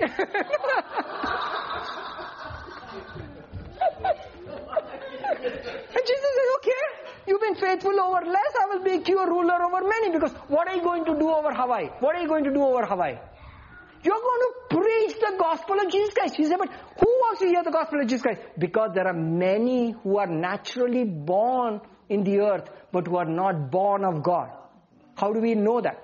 So when Satan is released after 1,000 years, they said he goes to the ends of the earth, to the same principality powers, like Gog and Magog, the same regions, and gathers an army as far as the sand of the sea. That means there are so many unbelieving believers, unbelieving fake believers. Like when Jesus was on the throne, they're like, oh yes Jesus, we'll do whatever you want to do. Because they are professing, but they are not believing. So when the moment they had an opportunity, just like in the Garden of Eden, perfect climate, perfect environment, until the serpent showed up, the sin was not exposed. Just because the serpent showed up doesn't mean there was not a propensity to sin in them. Isn't that the picture? Serpent is just going back, hey, let me tell you, these guys are not going to change just because you are perfect lost. You know, for the longest time the world says, if God is so good, why does he allow that? Or if God is so good, why does he know? Therefore I will not believe in this great God. Okay, give him 1,000 years. 1,000 years I will give you a perfect planet, perfect righteousness, perfect laws, perfect. You sin, you die. You know what I'm saying? Or, you know, like perfect justice. But yet, the nations don't learn and ask for Jesus. So when 1,000 years come, he gathers and he comes and attacks the same city that he wanted first, the beloved city, Jerusalem, the saints. You got the picture? I told you we're going to go to a lot of rabbit trails. Okay, but go back to Lazarus, okay? Now, Jesus loved Martha and her sister and Lazarus. So this is the three pictures of Jesus. Jesus loves the church. Jesus loves Israel. Jesus loves the living church on the earth and the asleep church in Christ. He loves all the three. Say he loves. He loves. That you need to be clear on it. Okay. Verse 6. When he heard that he was sick, who was sick? Israel. Yeah. So what we are trying to say is we are not talking about everything is captured in this picture. What we are trying to say is the reason why he delayed to heal Israel. See, you remember we have studied this a long time. We are saying, why did he delay? Because it's a picture. He's going to wait 2 days. What is he doing during the 2 days? He's ministering to the Gentiles. You got the picture? So what he says, when he heard that he was sick, he stayed 2 more days in the place where he was. Where was he? With the Gentiles. Wherever he is, he's waiting there. He's saying he's just goofing around there. No, he's waiting because the Gentiles need to be saved. So, but in the meantime, what happens to Israel? Dies. And that's what happens. Remember, there's a verse in the Bible. It's very powerful. And Jesus said this parable. That's why I said we can go so many places. He said he gave this parable. He said there's a woman who goes to his unjust judge and he pleads for justice. And the unjust judge does not hear him. But she keeps going and going and going and going. Correct? And finally, he answers. He avenges, that's the word he says. He avenges her. Avenges her, not because of her, but because of her persistent coming. Correct? That's a picture of Israel. Israel wants vengeance. Just like this woman. So he's asking, Lord, judge my people. But Israel wants vengeance without accepting Mashiach. Because if God has to judge Israel's enemies, God will also have to judge whom? Israel. See, Israel doesn't know that. Israel is saying, man, kill Hamas. God is like, I can kill Hamas. But then what do I have to do? I have to judge you too. Why would I have to judge you? I don't want to judge you. You got this picture? But Israel is saying, I need vengeance. God says, I want to avenge. I want to avenge you. But if I avenge you, then I have to punish you. Because you are a murderer also. You hate your brother. I can't just do that. So then what he says, why don't you accept the final punishment? The Lord Jesus Christ. Why don't you accept the final punishment? The Lord Jesus Christ. And then I cannot judge you. Why can I not judge you? I already judged my son. And then I can judge your enemies. You got the picture? So then Jesus makes this statement, which is very huge. He says, when the Son of Man comes, will he find faith on the earth? Let me ask you a question. If the church was here on the earth, how can Jesus make that statement? Correct! Prasad, what happened? The church was already raptured. What is faith? Faith for what? Faith for what? The context in that passage is what? Faith for vengeance. They give up. By the time Israel calls upon Jesus, they give up. And Jesus says, when I come, I'm going to come because I love Israel. But will I find faith on the earth? That means, will they believe that I would come and avenge them? That is why Zechariah says, when 2/3 of the city is destroyed, is when Jesus shows up. It's almost like it is late. But then he shows up. Exactly what he said here. You got the picture? Do you get the whole picture of vengeance, justice, God's purpose with the Gentiles, God's purpose with the Jews? You got it? Okay, keep reading. When he heard that, he stayed 2 more days in the place that he was. And then he said to the disciples, let us go to Judea again. What does Judea mean? Back home. Let us go to the Jews again. The Jews come from the same word, Judah. Let us go back to Judea again. Then the disciples said to him, Rabbi, lately the Jews sought to stone you. Because he's saying, man, the last time you were here, they wanted to kill you. Why are you going back? So Jesus makes this claim, are there 12 hours in a day? If anyone walks in the day, he does not stumble. He sees the light of the day. But if he walks in the night, he stumbles because the light is not in him. He says, he's going to come while it is still day. Look at what he says. Verse 11. Our friend Lazarus or Israel sleeps, but I go that I may wake him up. The Bible says, Paul says in Romans chapter 11, he says, if the Jews rejecting Jesus is salvation for the Gentiles, how much more they accepting Jesus? You want to see that verse? Yeah. So he says, if the Jews rejecting Jesus is salvation for the Gentiles, they are accepting Jesus, what would happen? You want to know the answer? Okay. Go to Romans chapter 11. Romans chapter 11. Romans chapter 11. Okay. For if they are being cast away is the reconciling of the world. That means if the Jews were being cast away, it's been reconciling to the world got reconciled because the Jews got cast away. Correct? What will their acceptance be? What happens if God accepts the Jews? No. It's a hint. During that time, during the time when Israel is going to be accepted by Jesus again, what's going to happen? Resurrection! Life from the dead is going to happen. Resurrection is going to happen because the Bible says, go back to Daniel chapter 10. Go back to Daniel chapter 10. Do you go to Daniel chapter 10? Daniel chapter 12. Do you got Daniel chapter 12? At that time, Michael shall stand up. Who's Michael?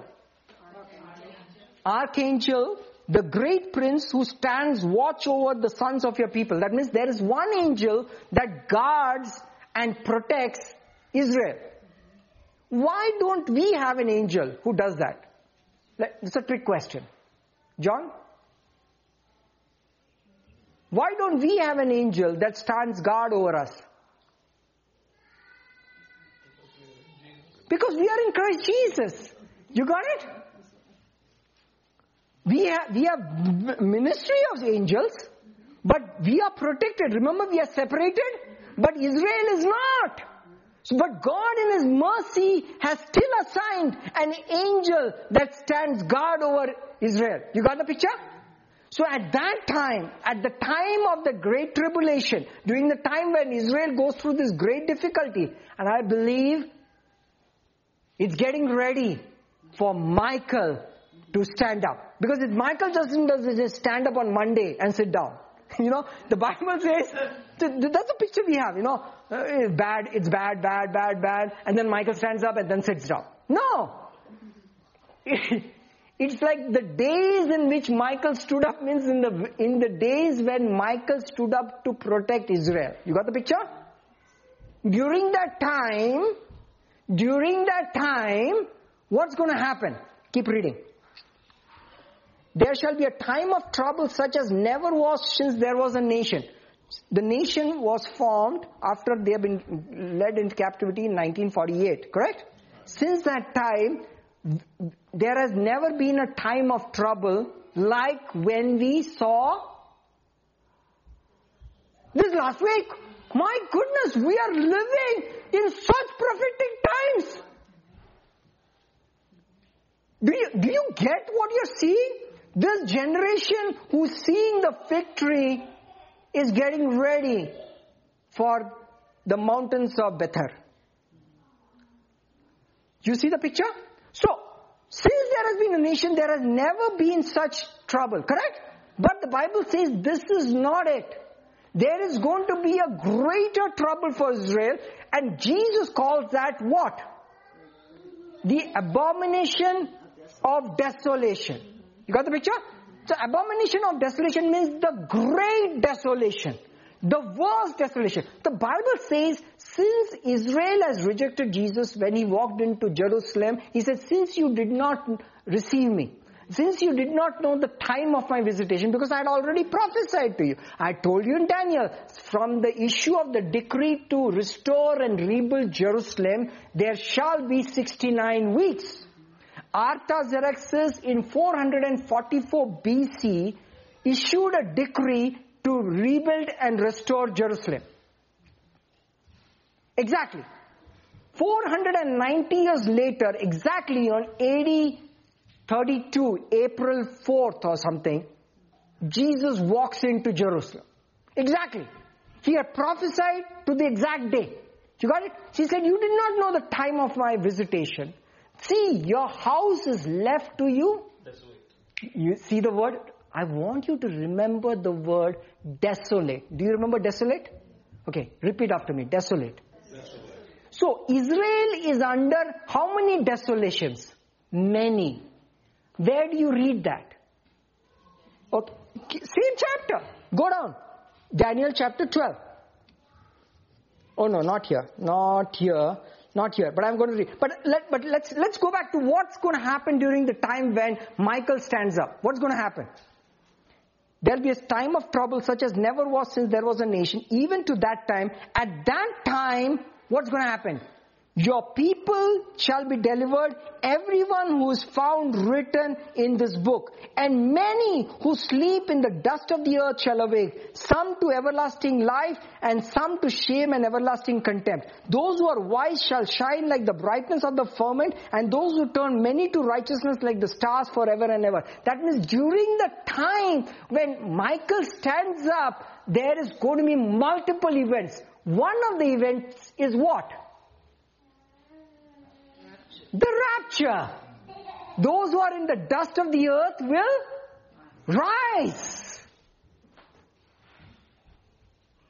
During that season, a lot of things are going to happen. But one at that time, does this match exactly what Paul said in Romans chapter 11? Their acceptance will be what? Life from the dead. You got the picture? Do you see that lining up? So when Israel gets ready to accept Jesus, during that time, resurrection starts happening. Sorry, I'm spitting all over. Holy, man. It's all holy. It's all holy. Just rain. Latter rain, man. Latter rain. This is called the latter message rain. Hallelujah. Okay. Let's talk about desolations, because I want you to understand this. Let's go to Daniel chapter 9. Daniel chapter 9. So Daniel chapter 9 verse 20. And while I was speaking, praying and confessing my sin and the sin of my people Israel, and presenting my supplication before the Lord for my God, for the holy mountain of my God. So Daniel is making intercession for what? Very specific. Daniel is making intercession, praying for what?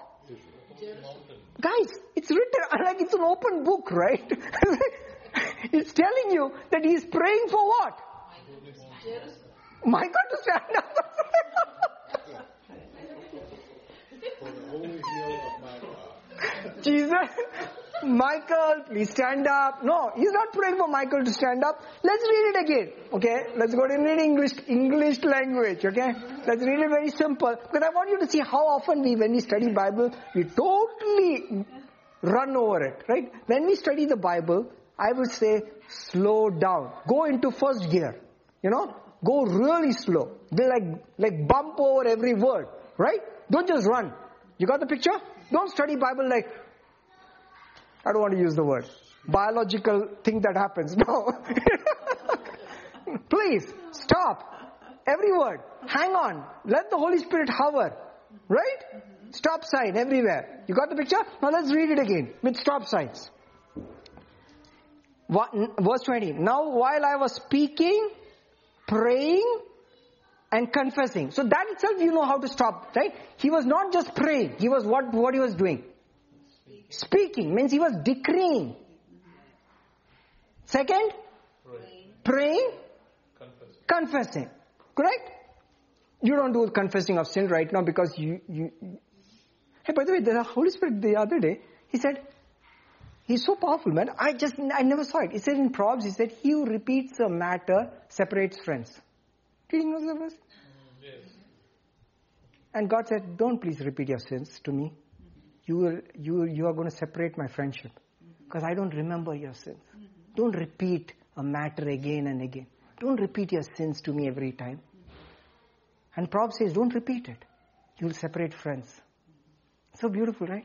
I never thought about it like that. Somebody says, why should I not confess my sins? Because I don't repeat the matter. We are friends. We are cool. He doesn't remember my sins. I remember the fact that he doesn't remember my sins.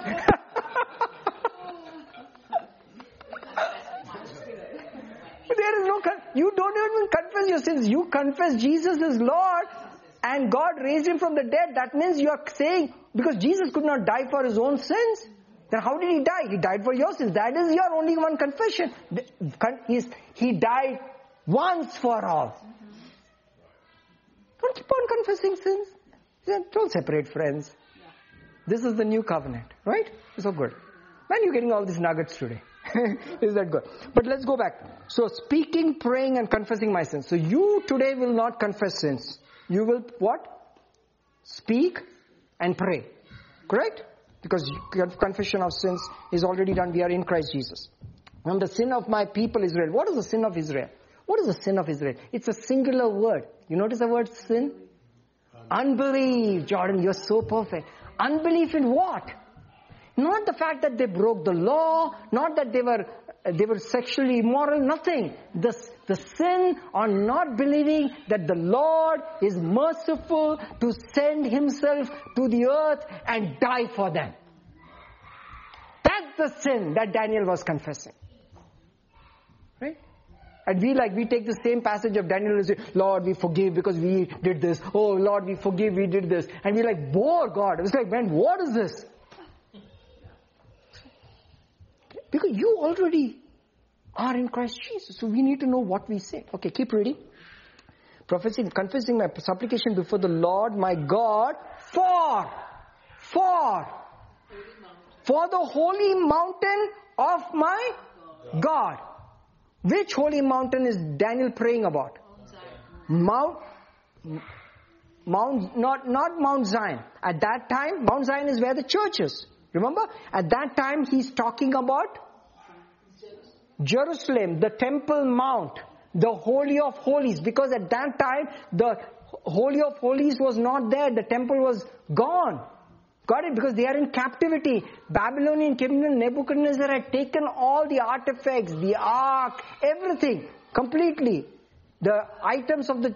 So there was no... So he's praying because the temple is what they could get atonement for. And if the temple is not there, how can they be atoned? Today we don't need a temple made with hands. Correct? We have a temple that is made without hands. Who is that temple? And us. The body. Okay. So it's the prayer is very specific to that most holy place. Yes or no? So Daniel is praying. So God sends Gabriel to give him understanding on what's going to happen to that mountain. Say yes. Yes. Keep reading. Verse 23. At the beginning of your supplication, the command went out, and I have come to tell you, for you are greatly beloved, therefore consider the matter and understand the vision. So he's telling Daniel, consider the matter, understand the vision. He says, 70 weeks have been determined for your people and for your holy city to do 6 things. To finish the transgression, to make an end of sins, to make reconciliation for iniquity, to bring in everlasting righteousness, to seal up vision and prophecy, and to anoint the most holy place. So the mountain is covered.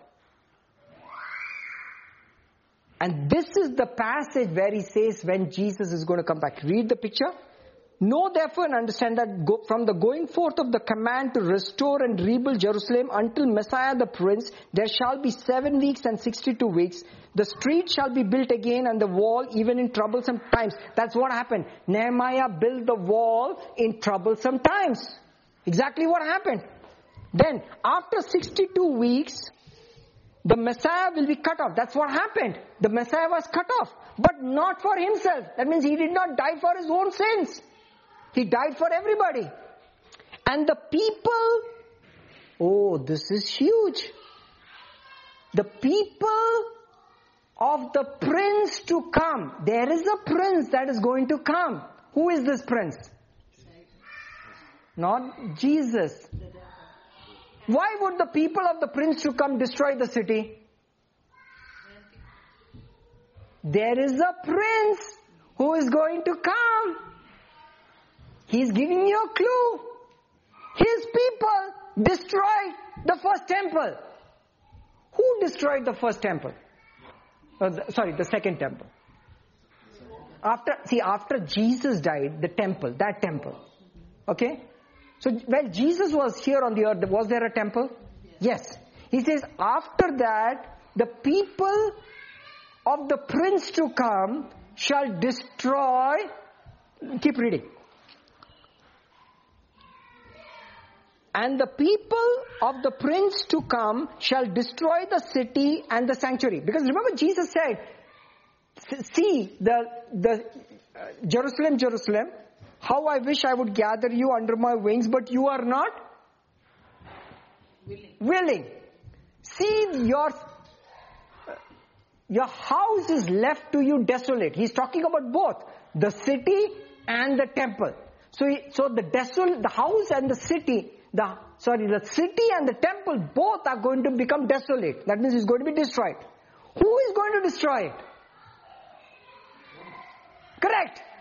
The Romans.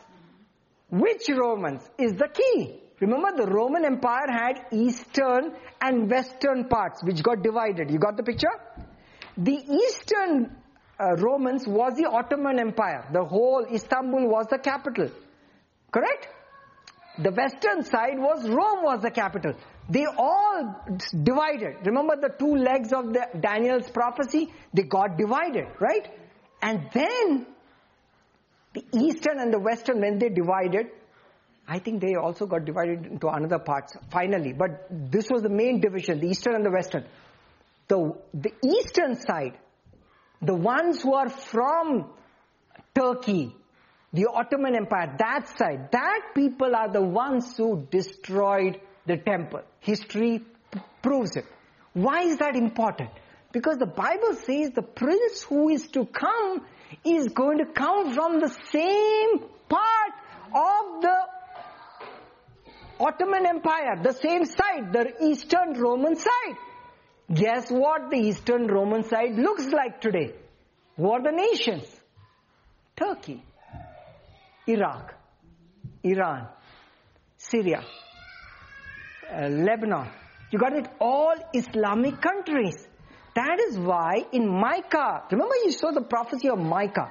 In Micah it says, Ephrathah of Jerusalem, behold, out of you shall come a ruler that will shepherd my people Israel. Correct? Did that ruler come out of Ephrathah of Jerusalem, Bethlehem? He did. Then he says, that ruler will protect my people when the Assyrian treads in our land. Who is the Assyrian?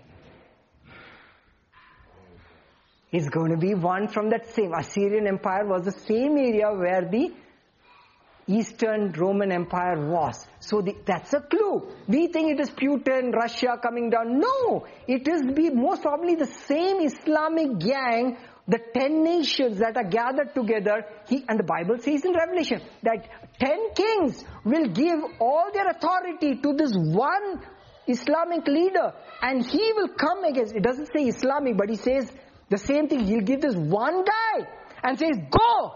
Because it is the same ancient hatred that you're seeing on the news today. It's interesting. This is so powerful. I was telling Milo, when I was studying the passage today, the Lord said, go back and count the number of nations that God gave Abraham the inheritance. He said, I give you the land of Canaan. And he names how many nations that he will overcome? 10. Exactly 10 nations. Correct? Then look at the war of Gog and Magog. The king that comes from the north.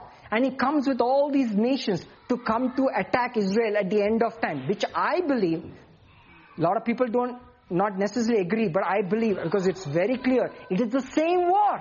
The war against Jerusalem, coming with all the armies. The same war in Revelation. It's the same spirit. It's the same thing. It's the same spirit that comes up after 1,000 years after the enemy is on earth. Gog and Magog. It's the same principality. It's the same Antichrist spirit. The northern king, Daniel says, he boasts greatly that he's a God. And he sits as God in the most holy place. And in the most holy place is the Al-Aqsa place. See, even today, they are fighting over the most holy place.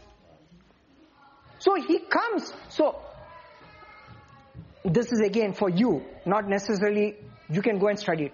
From all that is saying, it's an Assyrian, it's coming from the Eastern Roman Empire, it's most likely going to be out of somebody from Turkey or somebody who is going to come and collect the nations, because it's the same. Gog, Magog, Meshach, Tubal are all nations around the Turkey area.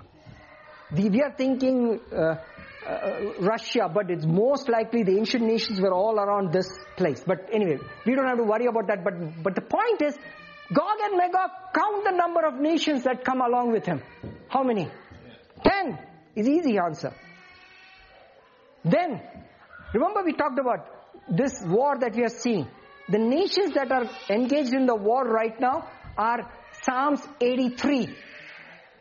Psalms 83, the nations that are there are the same nations, Islamic nations. How many nations are mentioned there? So again, you see this 10 nations. That there's the same spirit of 10 nations that come against Israel. You got it? Okay, let's go quickly and then we'll close. Because I don't think we'll have time to cover all the rest. And the people of the prince who is to come shall destroy the city and the sanctuary. The end of it will be with a flood. And till the end of the war, desolations are determined. See the word desolations? Does it say desolations as one or many? Plural. It's many. That means until the end of the war. End of which war? The war against Israel.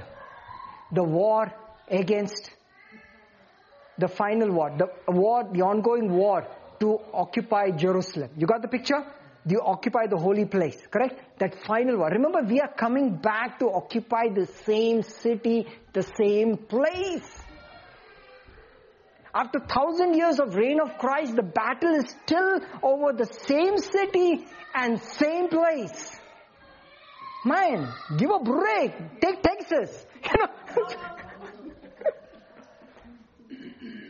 Why? Because it's the place. That's where His name is. That's where Jesus is. That's where redemption was bought. That's where the victory is. That's why it's called Golgotha, the place of the skull. Whose skull?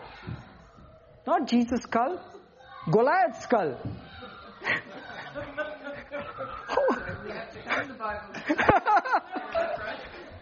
Whose skull was there under which he crushed his skull? Whose skull was that? Goliath. Man, the name Golgotha, Goliath of Gath. Same skull, same place. Because that's where he was. He had a head fracture. He had PhD. Permanent head damage. You know, that is... No, but please. But that's what that's exactly the places. You got the picture? Okay, keep reading. So until the end of the war, desolations are determined. And then he shall confirm a covenant with many for 1 week. And that's what the Antichrist is going to do. When the Antichrist is going to be revealed after the rapture of the church, the order is very important. The Antichrist will not be revealed until the church is raptured. Okay, where is it written? How many of you know how many of you know this fact? That the Antichrist will not be revealed until the church is raptured? How many of you know it? How many of you have doubts about it? I don't have doubt. What's that? How many of you know that the Antichrist will not be revealed until the rapture of the church happens? Because I've never heard that. Yeah. Correct? But that's good to know. It's good to know, correct? So that is way. So do you have 10 minutes? I'm going to show you that picture because I want you to get that picture very clear. Okay? So, but bottom line here he says, until the end of the war, desolations are determined, and he will confirm a covenant with many for 1 week. Okay? And in the middle of the week, he'll bring an end to sacrifice and offering. And on the wing of abomination shall be one who makes desolate. That the Antichrist will...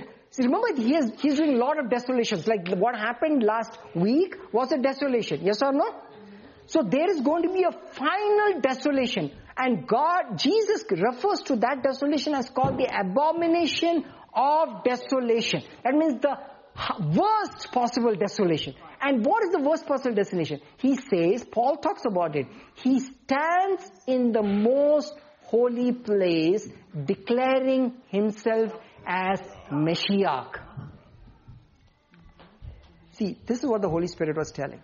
He is telling me, and he's telling, and he told Paul. Paul writes it. He says, because they did not believe the coming of my just one, they will receive the coming of the lawless one. You got the picture? You will receive the coming of somebody. Because you did not receive the coming of the just one, God will send a delusion so powerful that they will receive the coming of the lawless one. You see the picture? It doesn't matter, oh, I don't believe in the second coming of Jesus. I agree. You don't believe in it. But let me tell you, brother, I don't even call you a brother. Let me call you friend. You will believe in somebody's coming. The Bible says the whole world worship the beast. You know, the other day the Holy Spirit was telling me, he said, Anil, do you notice I never said that they offer offerings to the beast? They never put an idol in their house and worship. The Bible says they worship the beast, saying, who will make war with the beast? Just by saying, God calls that worship. So powerful. You don't have to have an image of him in the house. You don't have to. Just by saying, oh my goodness, this guy is so powerful, man. God calls that they worship the beast. They exalted him by saying, who is like unto the beast? Who will make war with him? That's why I'm saying, when you see all what Hamas does and what all these guys do, don't say, oh my goodness, who will fight them? What are you doing? Don't worship. You have all authority and all power over the system of the Antichrist. You got the picture? Don't exalt, saying, oh, how bad the situation is. Oh, how great these guys are. Oh my goodness, they are coming out from nowhere. Oh, they are all flying in and destroying people. Oh, look at the power they have. Stop worshipping. You got the picture? So, because you did not believe the coming of my just one, you will believe the coming of the lawless one. You got the picture? It's the two comings. So the second coming, remember, by the way, news article, I could show it to you, it's very powerful. Turkey is saying, let's go attack Jerusalem and destroy Israel because our Mahdi is going to show up. Who is the Mahdi? It is their Messiah. Who is this Mahdi going to show up? It's the Antichrist, the Islamic guy. Because they're going to show up and he is going to say that I am God. Mahdi is, for them, is like God. You got it? We are talking about today. We are not talking about some history, somebody's history. We are talking about on news today. It's going to happen, right? We are living in these times. Okay, keep reading. And then he'll, on the abomination, will be the one who makes desolation, even until the consumption which is determined is poured out on the desolator. That's the word in the original Greek. That means God saying, I'm going to allow him to play games until, remember he hardened Pharaoh's heart until he could destroy Pharaoh. So he's going to allow the Antichrist to prosper for a season. That's the exact word Daniel uses. He prospered for a season. Why? Because God is using him to bring glory to him so that Israel will not boast in their armies, in their intelligence, in their power, in their nuclear weapons, in their AI. They will look to Jesus Christ. And then, oh my goodness, the judgments. That's why the whole book of Revelation, every other page is like these judgments that fall on the earth. First, the two witnesses. See, God never leaves a witness, never leaves Israel without a witness, even when the church is raptured. He's like, man, the church is gone. Who's going to preach the gospel? Guess who? The two witnesses. Who are the two witnesses? Why? Because they are the only two bodies God has kept protected. Because on the earth, spirits cannot share good news. Only human beings with human bodies are authorized to have dominion on the earth. So he preserved these two bodies in heaven because he wants to send them back to Israel. Because the Bible says, if I have to condemn somebody under the law, only by the mouth of two witnesses I can condemn them. So before I can condemn them, I need to give them a witness. So God sends their greatest witness to Israel. Who are their greatest witness? The law and the prophets. Who is the greatest lawgiver? Moses. Who is the prophet? Elijah. So the two bodies God has preserved in heaven. You got the picture? The two bodies He's preserved in heaven because He's going to bring them back to preach to Israel during that time and say, and what are they going to preach? Yeshua of Nazareth, Jesus of Nazareth is your Messiah. And when they hear that, they will turn. And then the Antichrist and his armies will kill them, and the whole world will see it. Today, what happens in the world, everybody can see it, right? TikTok, Instagram, YouTube, everybody, instantly. Everybody can see it. Because it had to happen. Apple phone had to be invented. Had to be. Not just for, the Bible says, this gospel shall be preached to the ends of the earth, and then the end will come. So Apple phone had to be invented because the gospel has to be preached at the end of the world. And during COVID, the gospel just spread all over the world to the ends of the world through smartphones. You know, in India there are more smartphones than there are people.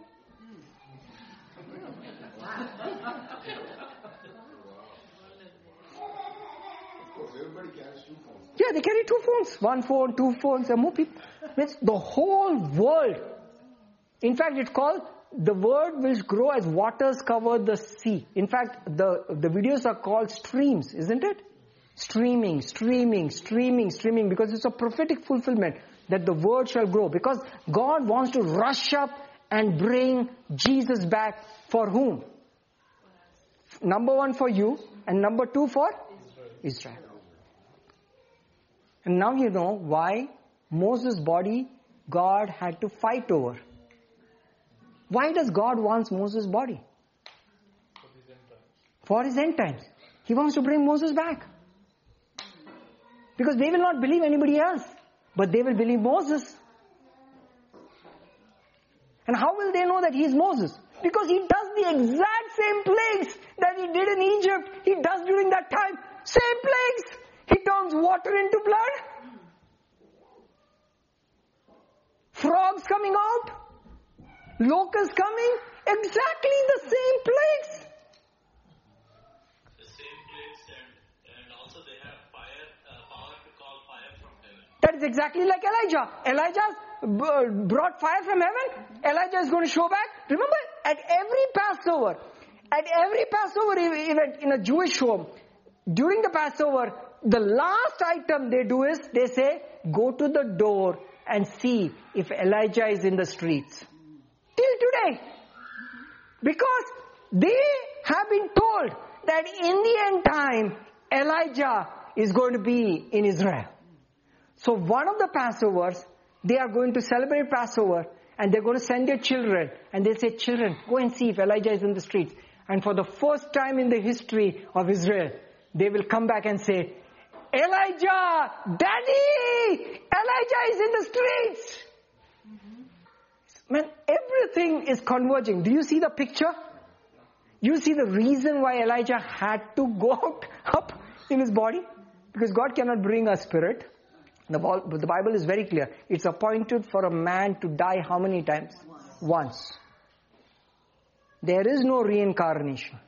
There is no second chance. It's appointed for man to die once and then judgment. Reincarnation is considered an abomination. Yes, it's an abomination. That means if you are talking to dead spirits, God calls that abomination. If that is true, how did Jesus speak to Moses and Elijah on the Mount of Transfiguration? Is it not unclean to speak to dead beings? Elijah was not dead. Both were not dead because God had resurrected and kept them alive for the end time witness. And then the Antichrist kills both the prophets. Sorry, they also have to die, And then after 3 days, exactly like what Jesus happened, because he's showing them that the power of resurrection. There are no more Sadducees in Israel after that event. Because they're going to see resurrection live on CNN, on Fox News and Arut Sheva, in Jerusalem Post, on BBC, they will physically see these two prophets raised up and rising up in midair and going. They would have no excuse. Hallelujah. We are living in exciting time. But what about you? I want you to, and I'll close with this.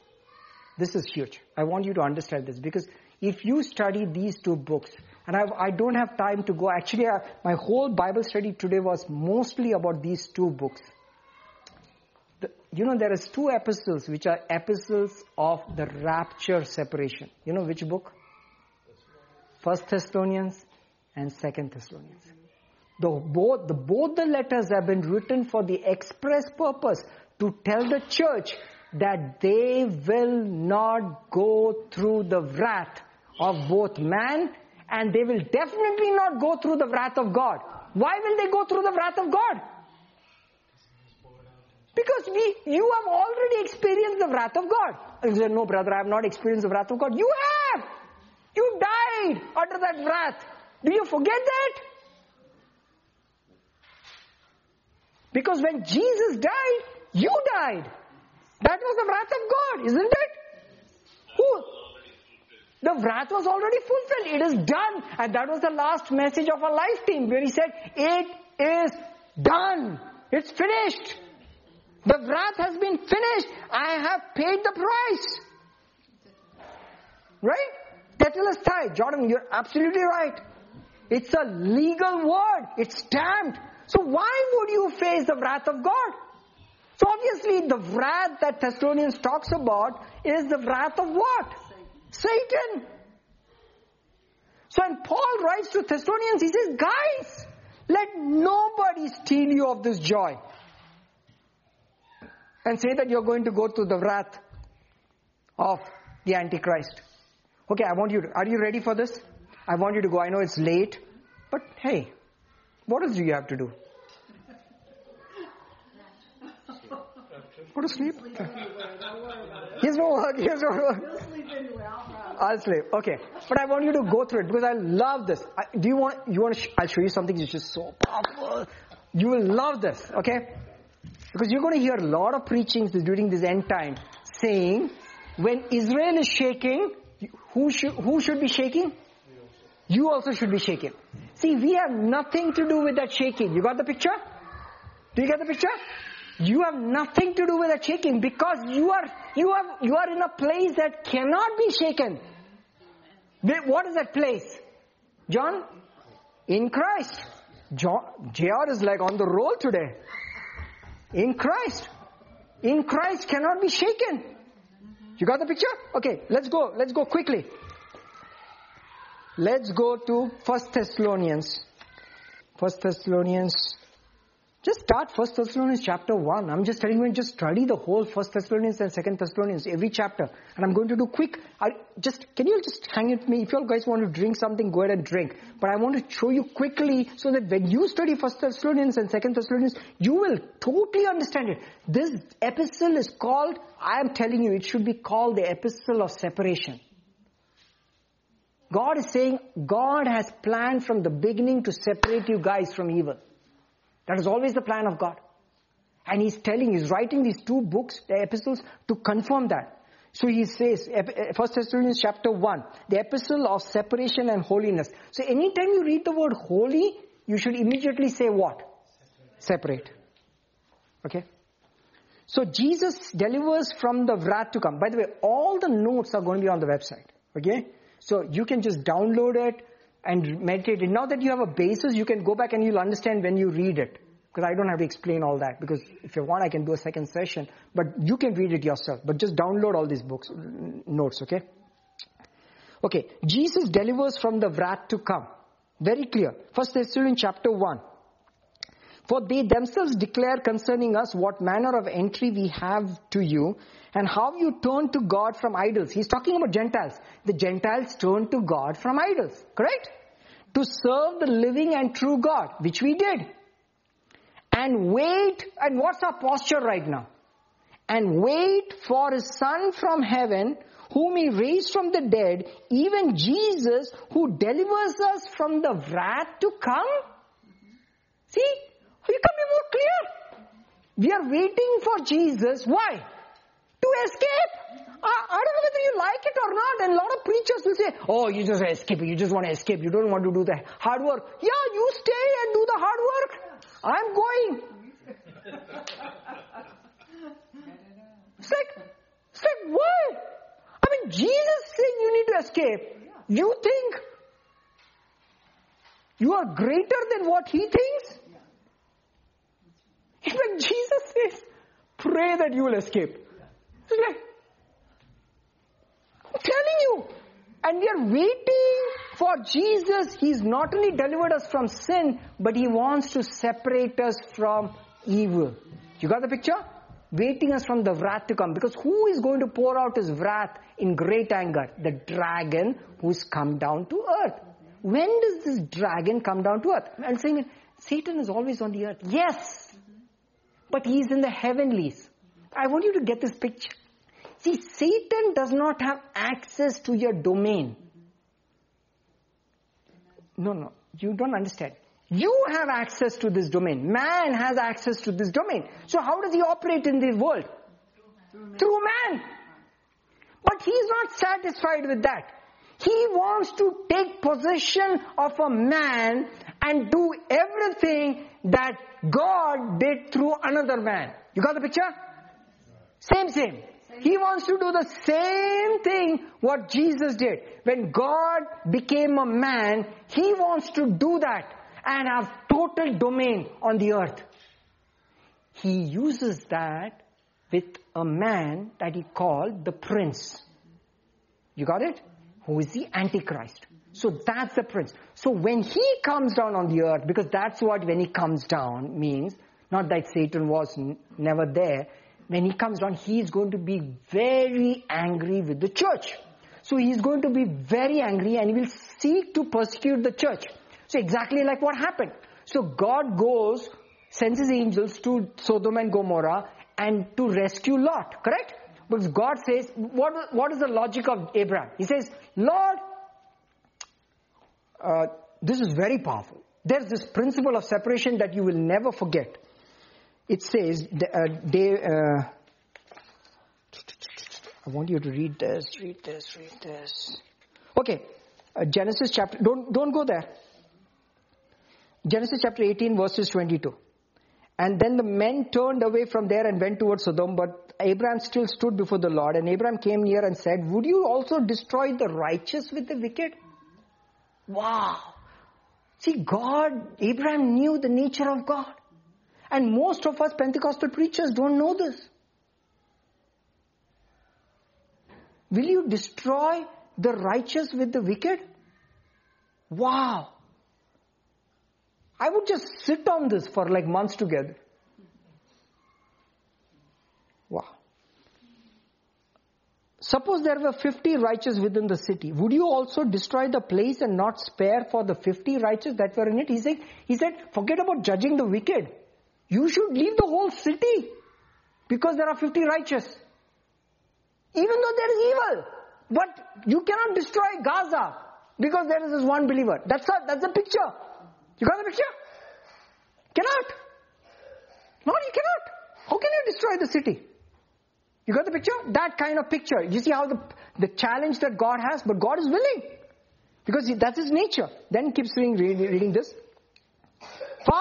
Far, look at the word He uses. Far be it from you to do such a thing as this, to slay the righteous with the wicked. Far be from you. This is not God talking. This is Abraham talking about God. And then he says, so the righteous shall be as the wicked, far be from you. Shall not the judge of all the earth do right? He says the righteous and the wicked cannot be treated the same. So he goes to Sodom, the angels go, and you know the story, and I'm going to read it. So this is so funny. This is so funny. This is bad revelation, right? So Lot shuts the door for the angels and goes outside. So who is protecting whom?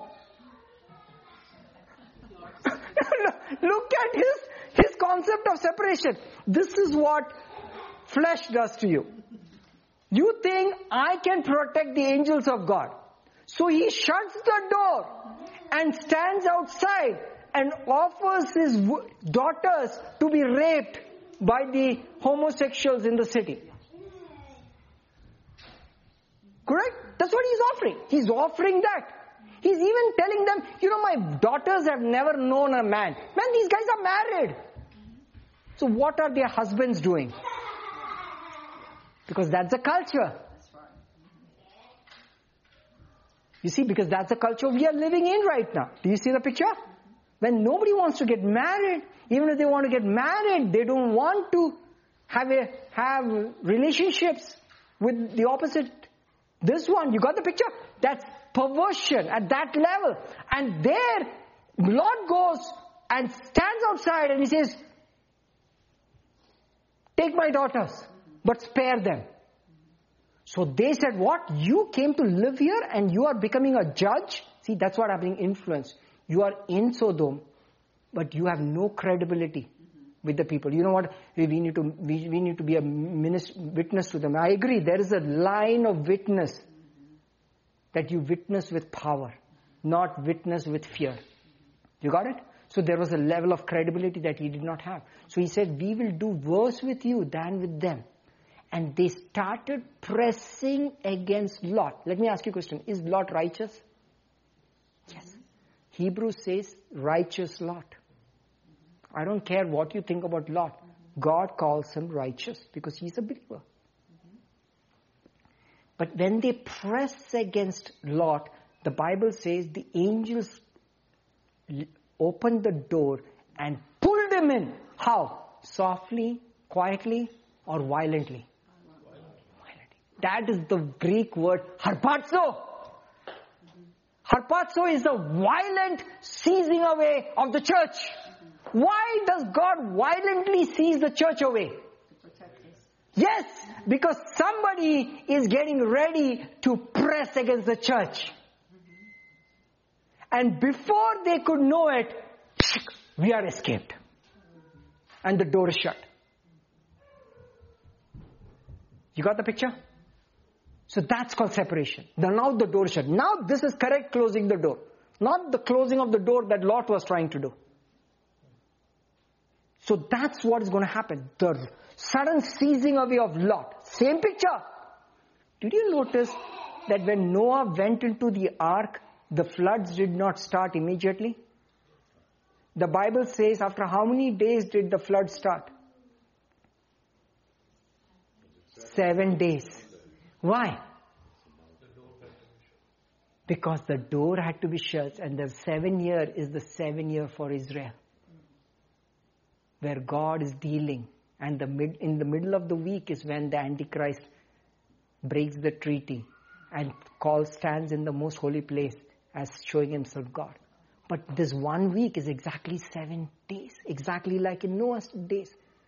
The Bible says when Noah went into the ark, the world did not know it until the floods came. Why? Why did the world know that Noah had got into the ark? The flood. No. Why did the world did not know that Noah had not gone into the ark? Why did the world not know? The wrath was not. Correct! Because everything appeared normal. But somebody was missing. That's exactly what's going to happen. When they say peace and safety, sudden destruction happens. Correct? That means after the church goes, there will be a period of peace. And they will say, oh what? These are the aliens. They took them. Remember, that's why this whole story about aliens? Right? That's why you suddenly realize, suddenly all the secret documents are being released. Everything is revealed. Yeah, there are aliens. There are UFOs. What do you do? I mean, UFOs, they today we reported. Like, during the last month, officially, they have recorded 200 and something instances of UFOs. Officially. Like, Oh, nobody is even blinking an eye. Oh, UFOs. Yeah, they're there. Who are these UFOs? These are demonic spirits. Angels that are manifesting in the end times. So they're going to, good riddance. They took them all away. Good. We wanted to get rid of them. So good. See, now there is peace on the earth. Israel is peaceful. Everybody is fine. And then the drama starts. You got the picture? Exactly. When the Bible says it will come as a snare on all the world. Jesus' words. It's come like a trap door. You know when the trap activates, there is no warning. You just suddenly activate. Tuck. And that's what happens. They would not know it when it happened. It's going to happen. The rapture is a violent seizing away of the church before the clock starts for Israel. You got the picture? Getting the picture? You understand why it needs to happen? Separation is parts of God's plan. Because He's separating us from the pressing, from the evil one in the world. You got the picture? Same picture. You won't even understand it. It's the same door, same thing. Same consistent language. There is no confusion in this. Okay? Now go back to Thessalonians. Go back to Thessalonians. To deliver us from the wrath to come. First Thessalonians, that is chapter 1. Correct? Chapter 2. For you, brethren, become imitators of the churches of God which are in Judea in Christ Jesus. For you also suffered the same things from your own countrymen, just as they did from the Judeans. So he's saying the Thessalonians, they are Gentiles, correct? They said you all suffered from your countrymen the same way that believers in Israel suffered from the Judeans. Got the picture? So he's saying you all are suffering from your people the same way the churches in Israel, the Jews who became believers, are being persecuted by the Jews. Who was a classic picture? We saw that in the life of Paul. Paul was a Jew who became a Christian, and then the Jews kept persecuting him. Were the believing Jews persecuting him or the unbelieving Jews persecuting him? Unbelieving. So you got the picture? Correct. So look at what Paul writes to Thessalonians. Who killed both Lord Jesus and their own prophets and have persecuted us. And they do not please God and are contrary to all men. He's talking about the natural Israel, who is not a believer. They persecute the church of Jesus Christ. Got it? You cannot sugarcoat it. You need to understand this. Jesus' own words. You say, no, this is being anti-Semite, anti-Jews. No, I don't care about what you say. You have to say what Jesus said. Jesus said, Jerusalem, Jerusalem, you who stone and kill the prophets and those who are sent to you. Correct? So he says, whom have you not killed? Who is talking about? He's talking to Rome or he's talking to Jerusalem? No, because that is a city that denied, that killed, that crucified, not the believing Jews. You got the picture? The natural Jews. So they are the ones who bring tribulation on the churches for all the time. And in fact, I don't want to say anything more. But I'm saying is we need to understand that. Correct? Not the believing Jews. The unbelieving. Who are aligned with the kingdom of darkness. And you need to be aware of that. But God is clear on it. Okay, keep reading. Who kill both. They do not please God. See, this is very clear. God is not pleased with that. And are contrary to all men, forbidding us to speak to the Gentiles that they may be saved, so as to always fill up the measure of sins. He says this cup is getting filled up. The cup of that nation is getting filled up. But wrath has come upon them to the utmost. Look at the word wrath. What happened? Wrath had come upon the Jewish nation during when Paul was writing. How did that happen? The Romans destroyed Jerusalem and took them captive into all the nations. Did the wrath happen just like Jesus had prophesied? There, Paul is recording that. And he uses the word wrath as to refer to the wrath of God or the wrath of man. Wrath of man. Remember, Jesus said, this is what I want you to understand. Jesus said, Jerusalem, Jerusalem, how I wish I would gather you as a hen gathers her chicks. Let me ask you a question. When does the hen gather her chicks? When somebody is trying to attack, like a snake or animal or something. So what the hen does? He gathers. So is the chicks afraid of the hen's wrath? No. So Jesus is saying, I have been sent to how many? He says, how often? That means how many times? That means when the Babylonians were trying to attack you, when the Midianites were trying to attack you, when the Egyptians were trying to attack you, now when the Romans are trying to attack you, tomorrow I can see it, the Nazis are going to attack you, day after that I can see the Arab nations are going to attack you, then I can already see Hamas is going to attack you, then Hezbollah is going to attack you, then Turkey will attack you, then Persia will attack you, then finally the Antichrist will attack you. How often, Israel, I wanted to gather you as a hen gathers her chicks, but you are not willing. He is trying to protect them from whose wrath? Correct. Why would God be angry with Israel? It's like this is a game that God is playing. He first beats you and then sends Jesus to stop you from beating. Like how dumb theology is that? I have been sent to protect you, but you are not willing. So the Gentiles are going to receive my protection because they are willing. You got that? The other day, Benjamin Netanyahu in Ukraine, there was some talk about Ukraine and about the Jews there. He made a statement which is very powerful, very, very sad. And I totally understand it, I totally understand it from a human standpoint. But from a biblical standpoint, I know where it is going. He made a statement, and you can Google it out. He said, God has not protected us in Europe. But he's being very, from his standpoint, is that a fact? Yes. But is that true? No. What is the problem with that statement? No, I'm not talking about that. I'm talking about what about that statement is not right. The fact that God did not protect you in Europe, in a way it is correct. God did not protect them. Why?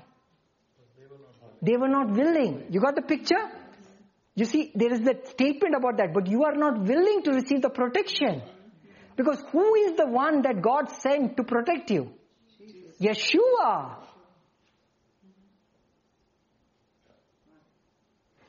So that's what he's saying. So wrath has come upon them to the utmost. So you see this picture? Paul is talking exactly like what had happened. Okay, that is 1 Thessalonians chapter 2, right? Keep reading. Then he says, I sent Timothy to you Thessalonians because I wanted to establish you, encourage you concerning your faith, that no one should be shaken by these afflictions, that you know that we see, because Paul was going through all these afflictions as a Jewish believer, right? And the Gentile church was like shocked. They're like, man, Paul is like a great apostle and he's suffering. Then what will that happen to us? You see the picture? Exactly what we say. Oh, that man of God is suffering. How can you escape persecution? You heard that logic? Paul is saying, oh, I know you will have bad doctrine. I sent Timothy to you right away because I want you to tell you, I was appointed to it. But you are not. See, the sufferings of Paul are not the sufferings for the church. Paul was very clear. He says, God has displayed us apostles. How many apostles? 12. Last of all. Last means what? That means after this, he will no more make more examples of us. Last of all, he has made the apostles as an example of that, you know what, these guys are going to pay the price for being a witness. That's last. He's not going to use it as a further testimony. So Paul says, I have been appointed. In fact, Jesus on his first encounter with Paul, he said, I will show you how much you have to suffer for my name's sake. He used the same word. Do you know you've read that? How many have you read that? Jesus at first contact in his vision with Paul, he said, I will show you how much you have to suffer. He never said that to any other Gentile believer. But a Gentile church will look at it and says, what we want to also be persecuted. Hey, you want to be persecuted? You go ahead and persecute it. Because there is glory in being accounted for the name of Christ. But you are not appointed to it. There's a difference, correct? And what Paul is saying, I want you to read it. Are you all ready? Are you all understanding what I'm trying to say? Okay, keeps reading. So he said, I sent Timothy to you, fellow brother, to establish you and encourage you concerning your faith. Because I don't want your faith to be shaken. He's like, man, if God cannot protect Paul, how can he protect us? Huge.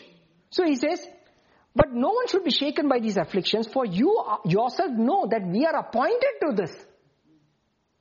For in fact, we told you before when we were with you that we would suffer tribulation. Just as it happened. And you know, for this reason, when I could no longer endure it, that means I didn't know how you'll think about it. So what I did, I sent to know your faith, lest by any means, by some means, the tempter had tempted you, and our labor may be vain. The tempter would tempt them, saying what? You have to suffer also, because God cannot do a good job protecting you. The temptation to suffer tribulation. That's the seed. Once you have a doubt, then any junk that comes on your delivery, you will sign for. Once you know, when tribulation shows up, you don't have to take delivery, what is your option? The Bible says, Jesus says, now I quote back Jesus' word, sanctify them by the truth. See, if you know the truth, you will not sign up. Separate them by the truth that they are not appointed to tribulation. They are not appointed to the wrath of man, because I have paid the price. Wow, what powerful. Said that you will not sign up, but if you sign up, you will. Will you go to heaven? Sure. But Jesus is like, really? Why did you pay for it? I had already paid. What are you doing? Which card did you use? The black card. Discover card? You better discover what I have paid for. You're using discover because you have not discovered the truth. You got the picture? You see the temptation to tribulate? Oh, we want to tribulate, Lord. For your sake, we want to tribulate. Abomination of all tribulation. You got the picture? What happens to Israel? Oh, we want to also suffer with Israel. Why? Jesus saying, therefore I'm a blessing to you. Like when Israel was in famine, was Egypt in famine? Yes. Israel was hungry. Was Egypt hungry? No. Why? Because Joseph was there.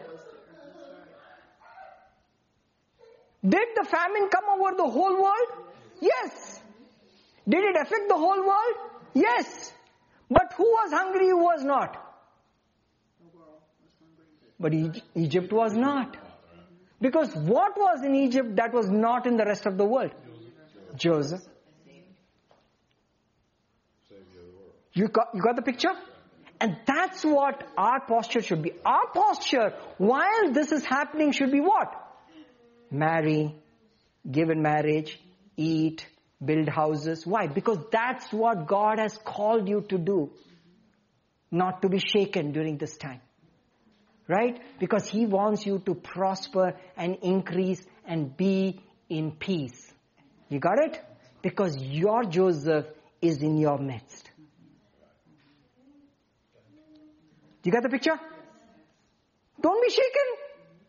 What's happening? That's a clock that is starting. But before the clock, this is what I'm going to show you. Before the Antichrist is revealed, you're going to be out. It's called the departure, the great departure. That verse that has been messed up, you will totally see the word departure in this. And I'm going to read it to you. Okay? This is very good. Just hold on for the good part. See, some of the best parts in the lifetime happens after you are so tired, you have given up and you want to go home, and then the good part starts. You're like tired. When will the Anil stop? I want to go home. My kids are crying. I'm sorry. He who endures to the end will be saved.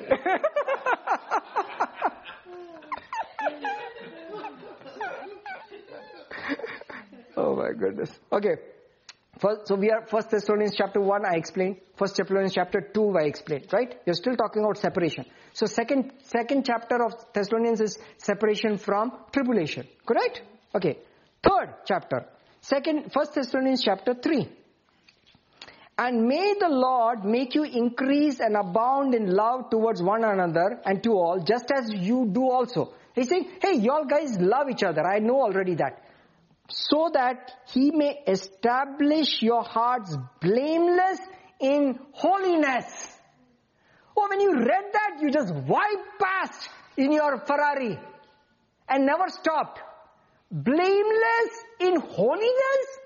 What does that mean? Separated. Correct. You're blameless by separation. That means the fact that you will not suffer tribulation is a sign that you're blameless. God wants, the church is very good at loving. But Paul's desire is that they will be blameless in holiness. That means nobody can look at them and say, how come they... See, remember when Israel was in Egypt, they were in a place called Goshen. Goshen means draw near. Because they were drawn near, look at the word. It references separation or proximity. The opposite of separation, correct? So they were close to whom? And separated from whom? Evil one. What happened to them in Goshen? They were blameless in holiness. Let me ask a question. Were there more idolaters in Israel at that point of time? Yes. Were there sexually immoral in Israel? Yes. We know everything came out, right? At Mount Sinai? Everything came out. All the hidden linen and junk and everything out for full display. Correct? Right? Everything came out. But so something changed during that trip? They were the same. But what was different about them? They were blameless. God would not put blame on them because they were holy. Rat poison in the attic. I like that picture. You can't be worse than rat poison, right? The rat poison in holy. So the hail did not fall on the rat poison. The fire did not fall on the rat poison because they are holy. So Paul is writing to the Thessalonians, be blameless in holiness. My goodness, you study Thessalonians with the picture, the epistle of separation. Oh my goodness, keep reading. Before our God and our Father at the coming of our Lord Jesus Christ with all His saints. See, it's very clear. This holiness will fully get manifested at His coming. Because He's not talking about His lifestyle. He's saying you will be blameless and holy at the coming. Because Jesus is going to come to separate you once for all. Alexa, you had a question? Oh, which verse? Okay. We are at 1 Thessalonians chapter 3 verse 13. Okay. So we are in chapter 3 and shows about separation. Correct? Okay, let's go to chapter 4.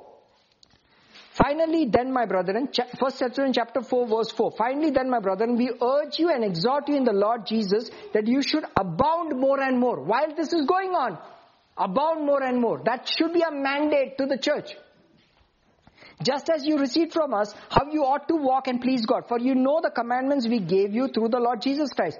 Look at the picture. For this is the will of God, your sanctification or your separation, that you should abstain from sexual immorality, that each one should know how to possess his own weapon in sanctification and honor, not in the passion of lust like the Gentiles who do not know God. No one should take advantage. So he says, this is the will of God, your separation, that you should abstain from sexual immorality. Very powerful verse. Because remember, when the Gentiles became believers, the Jews wanted to make them keep the whole law. Then the Holy Spirit told them, don't have to keep the whole law. Just do these 4 essential things. Four essential. So that they will be separated in this world. That means they will not suffer what the world suffers. Right? This is the Holy Spirit's plan. You will say, no, but I don't care. I'm a believer. I'm righteous. Nothing should happen to me. Yeah. But if you have sexual immorality, you're going to suffer with the world. And the Holy Spirit doesn't want you to suffer with the world. What suffer? Not the wrath of God. The junk of the world. You got it? Like for example, he who joins himself to a prostitute becomes one with the prostitute.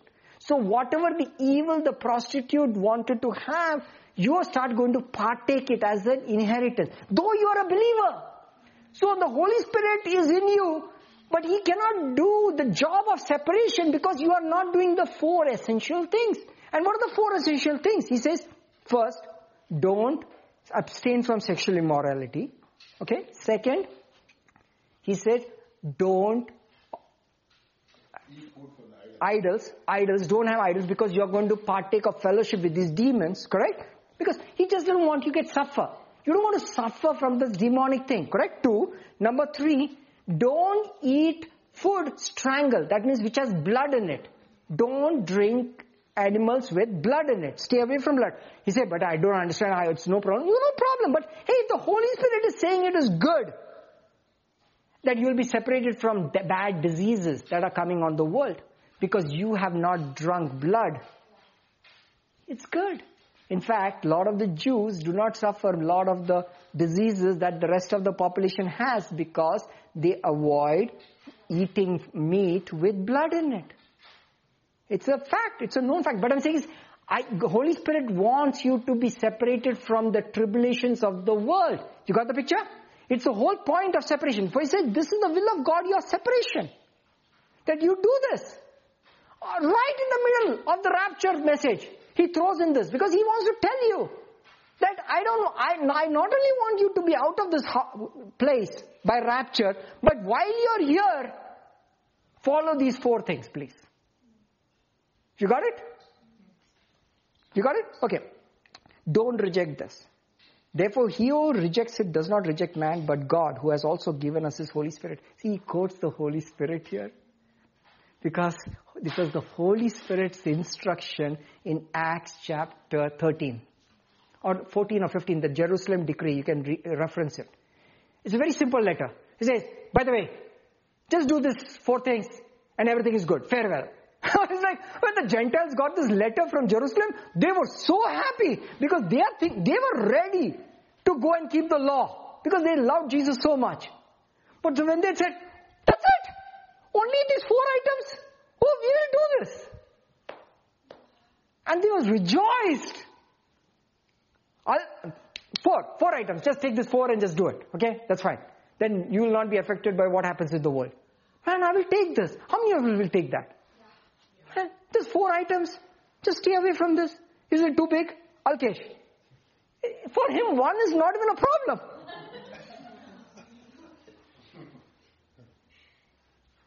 He doesn't eat meat at all. Forget about blood in the meat. You got the picture? Just a 4. This is the will of God, your sanctification. This is the will. That means He doesn't want you to suffer with the world.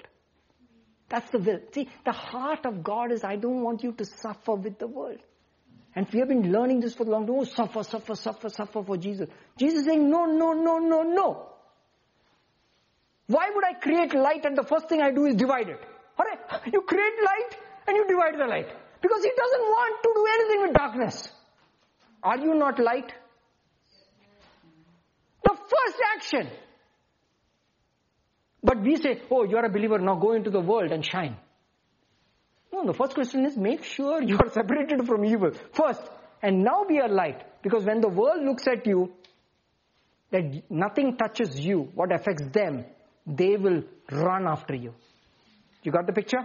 And that's what the world has to see. That what happened. See, Goshen received great glory for God from the Egyptians because they saw what?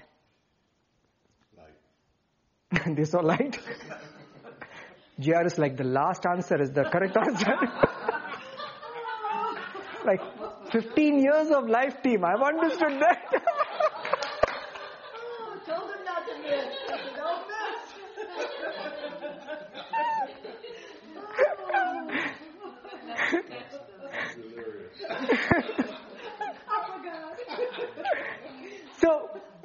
was the Egyptians how did Egyptians fearful about the Lord of Egypt, Lord of Israel? When they saw how they treated Goshen. Because there was separation or no separation? The Bible says, thus he made a distinction. That's the word that is read in the Bible. Thus he made a distinction. Hail came on Egypt, did not come on Goshen. Light in Goshen, darkness in Egypt. Thus he made a distinction. Or thus he made a separation. You want the Gentiles saved? Receive the message of separation. Hallelujah. When they see the prosperity in your life, they will hunt you down. They'll say, hey, can you start a YouTube channel? Can you please teach us how these techniques would do? No techniques, brother. I just do what I'm led to. This is called Jesus. Like George will tell me, I don't know why I'm doing it, but I'm doing it. It all seems to be working out. Like I'm like, George, how are you doing it? I don't know, something like this. That's the Holy Spirit, just doing stuff because you're like, and others are like more money, more stuff, and they're not able to struggling. And we're like just flowing into what is thing. Quails are hunting us down. We are not hunting the quails. The world is hunting quails. And have you seen the YouTube videos where they try to hunt rabbits, deers? Man, these guys cannot kill a rabbit. All this AK-47 with telescopic, infrared, light, bright. No game. No game. Man, quails are hunting us down. We shut the door because too many getting into our house. Right? That's separation. That's called separation. And that's what we are called to. You agree? Do you believe? Okay, keep reading. 1 Thessalonians chapter 3. 1 Thessalonians chapter 4. We still finished each chapter. Remember, we're talking about separation? Okay. 1 chapter 4. We finished sanctification. Okay. Then, by the way, the reference of that, the Holy Spirit instructions for the Gentile church is in Acts chapter 15, verses 28 to 29. Okay. Very simple. Then, let's go to chapter 4, verse 9. But concerning brotherly love, you do not need that I should write to you, for you yourself are taught by God to love one another. See, the churches know how to love one another. How many of you know? Every church all over the world, Baptist, Presbyterian, Catholics, Pentecostal, unbelieving believers, and all. Everybody knows to love each other, correct? I mean, to a large extent. There are fights and all that, but for most part, they love each other, correct? Nobody needs to teach them. Who taught them? That is part of being born again. The moment you're born again, the first thing that shows up is love. You love God and you love people. Correct? When you cannot help it, you're like, somebody's going on the road, you're stopping and letting everybody go, all the time. Like, man, please go, the traffic is blocked up. No, but too much. It's like all this love, extra love, right? The lift is open, you're opening the door. Everybody's waiting, but you're still opening the door. Because too much love. Sometimes it's like too much love. It's like somebody's walking from far distance, we are standing with the door open. The guy's running. He's like, man, you can go inside. No, you have to come first, So, too much love. Everywhere there is love exuding, right? Because we are believers. We just don't know what to do. Love. Huh? That's how it is. We are born. Nobody has to tell us that. Right? It is love. So, this is what the Thessalonians church. Okay, concerning brotherly love, you have no need that I should write to you. But you yourself are taught by God to love one another. Beautiful. Beautiful. See, a lot of the messages in the church is love one another. Useless message. They already know it. You're wasting audio time, MP3 time, church time. They already know it. Teach them this. You got it? Okay. And indeed you do so towards all the brethren who are in Macedonia. But we urge you, brethren. See, now he's telling something that they don't know. Get ready.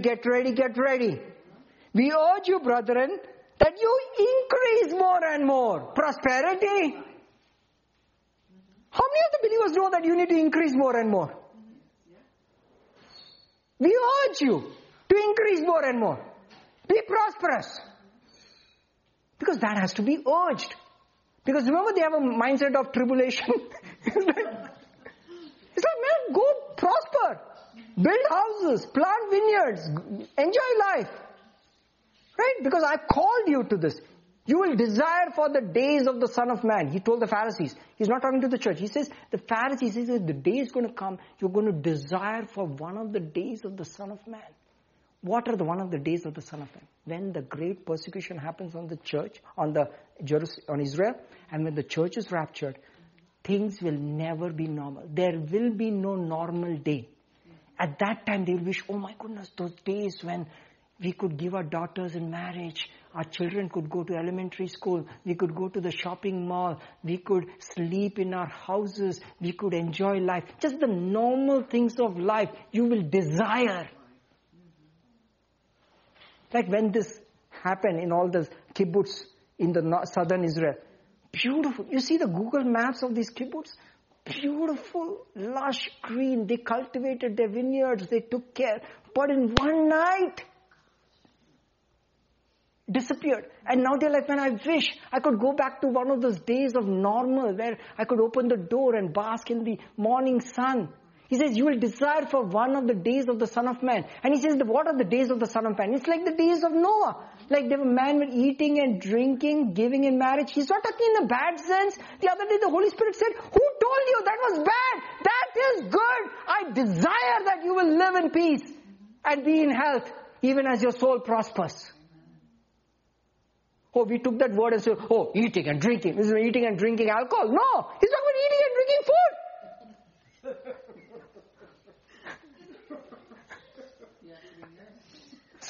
We always mix it up. Like, we never want to give the church a break.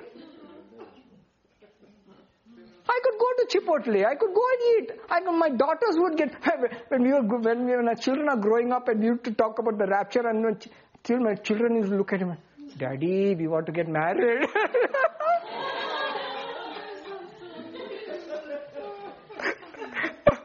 Because I was preaching some of this in 2012. Remember when the sign came in the sky about that the woman with the 12 stars with the moon? That was the actual sign that appeared in the sky because it was getting ready for the end time.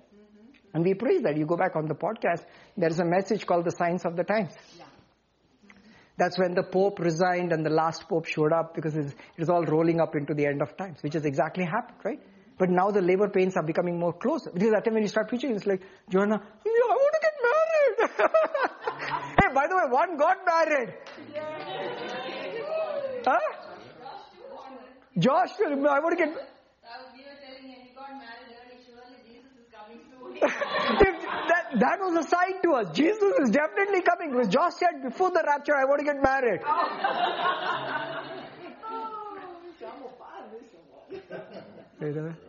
So, you know what I mean? So, that's a picture. It's like men were giving in marriage. They're saying, oh, the people are just enjoying life and giving in marriage. No. That's normal life that God intended you to have. You get the whole picture of your understanding? He said you're going to desire from that day. When it's going to happen, that day. When tribulation comes upon you, you will desire for a normal day. Where you could go out, eat, come back, sleep in your own bed. Because you would not have any peace. Because you did not consider, you don't know the things that make for your shalom. Who is the thing that makes for you shalom? Jesus. He is your shalom, brothers and sisters. He is your rest. He is your supply. He is the morning sun that falls on your face. He is the sleep that you get when you lie on your pillow. Righteously. He is your shalom. Every waking day, the breath is the name of Jesus. That's the name of Jesus. Every in your breath is Jesus. See, that's normal. He's the life in your thing. And then he keeps him.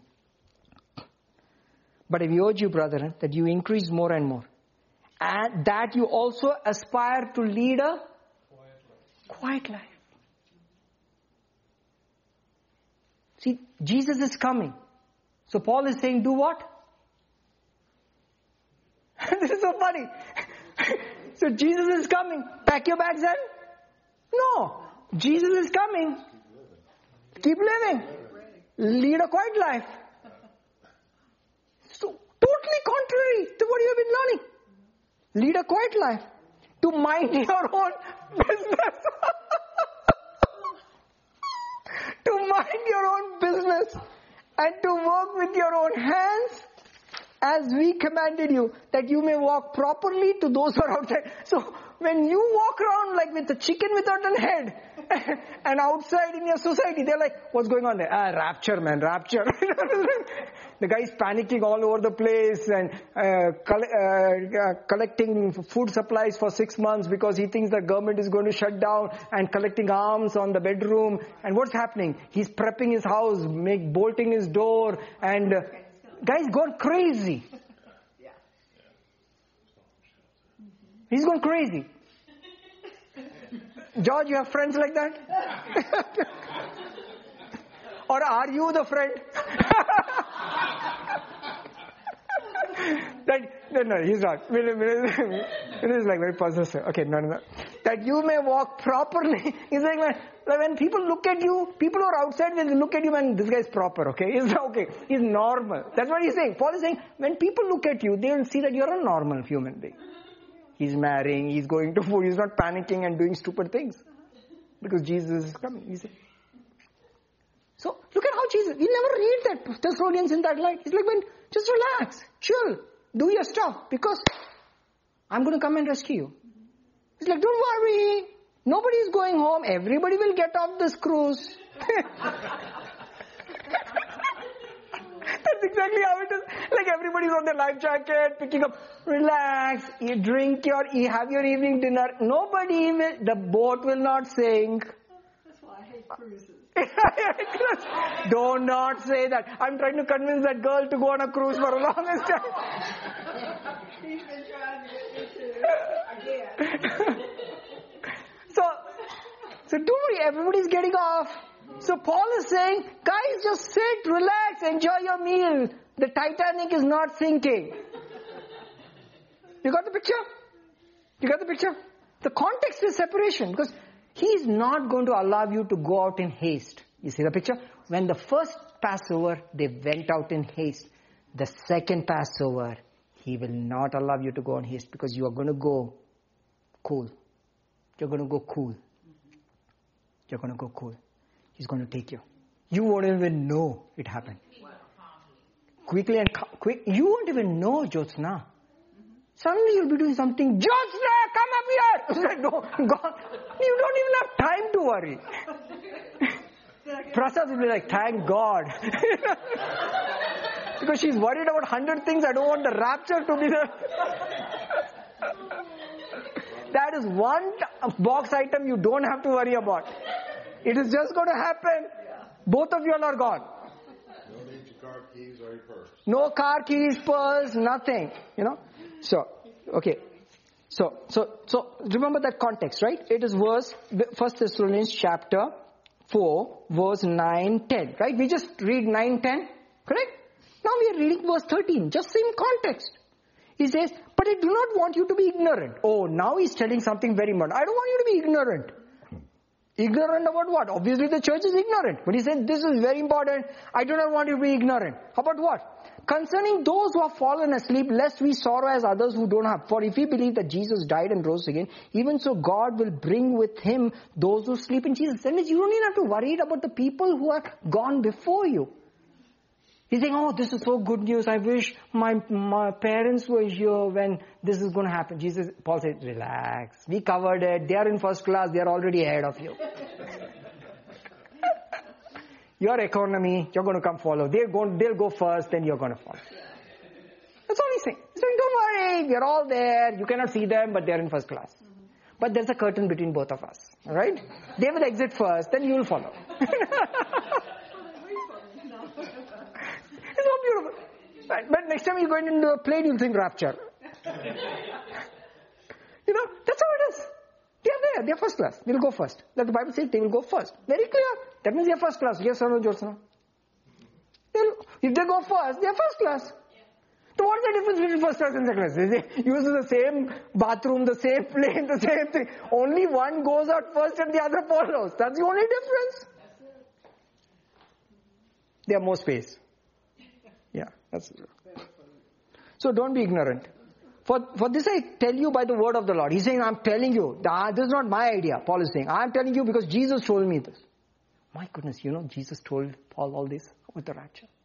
Some of the mysteries about the kingdom, God. See, none of the disciples knew all this stuff. They're like, man, Paul writes this crazy stuff in his epistles. We ourselves don't understand it. We are like he writes a letter, we are spending like months together trying to understand it.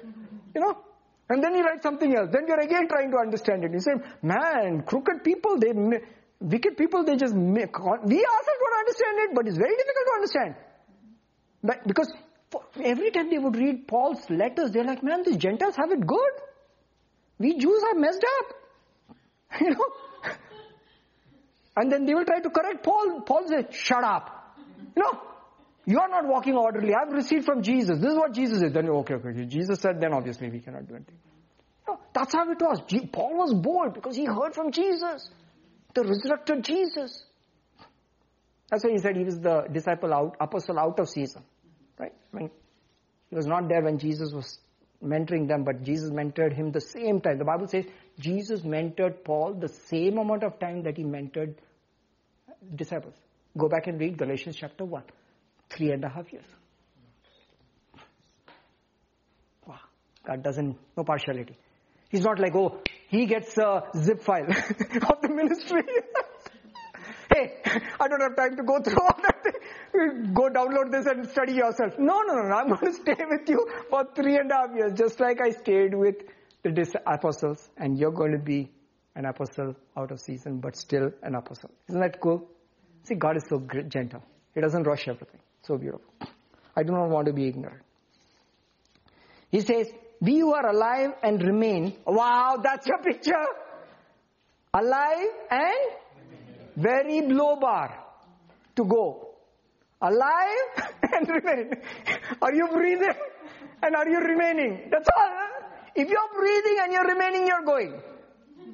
Correct? That's it.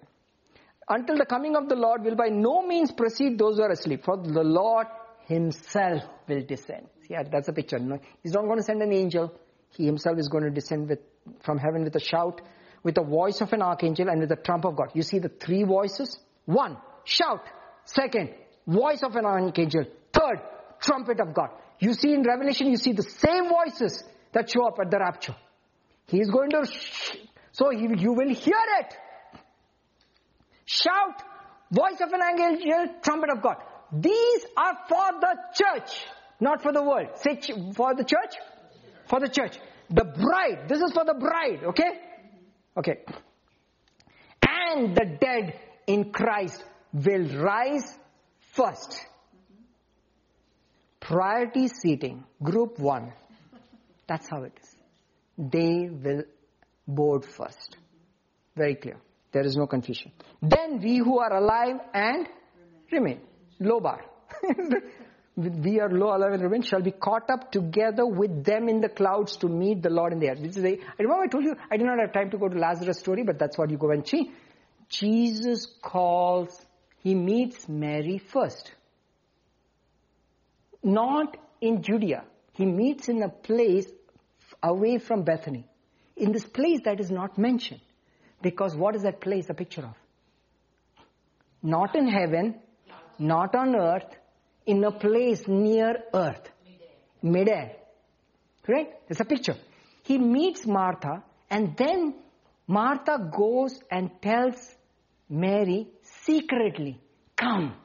Look at the word, secretly. Why? The church is going to be called secretly. Who was in the house? She was sitting in the house. That means she was still alive and remaining. And she is called secretly the church. Remember Song of Solomon? He called me secretly, come away. That's a picture. They meet him in the church. Okay, keep reading. And thus we shall always be with the Lord. This is how we'll be with the Lord always. How? By a method called separation or caught up. This is the word harpazo, caught up.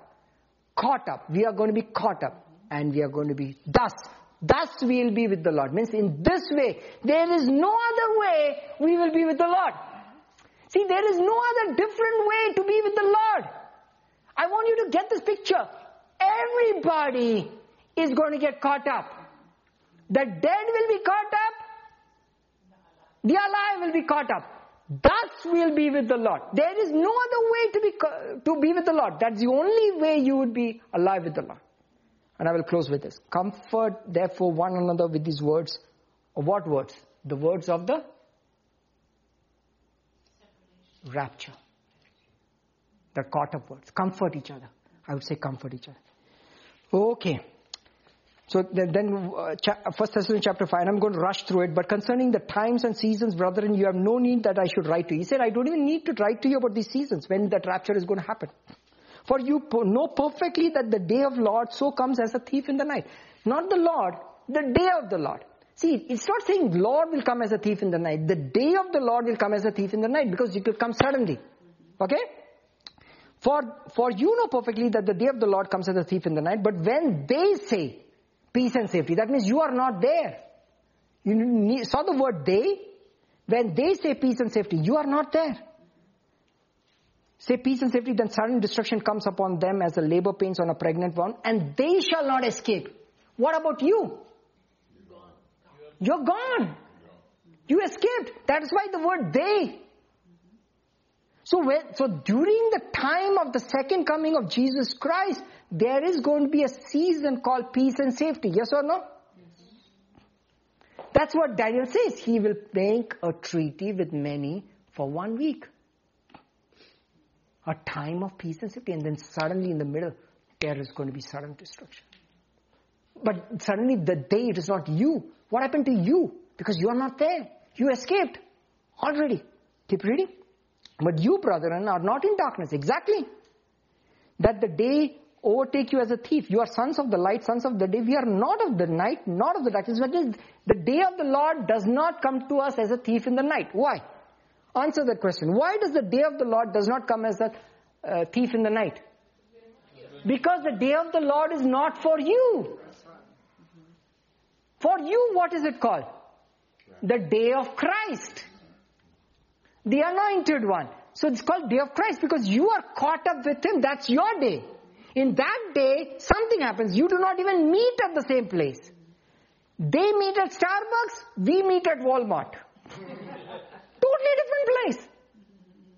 That's how it is. We meet in midair, the world meets Jesus on the Mount of Olives. Totally different coming. You got the picture?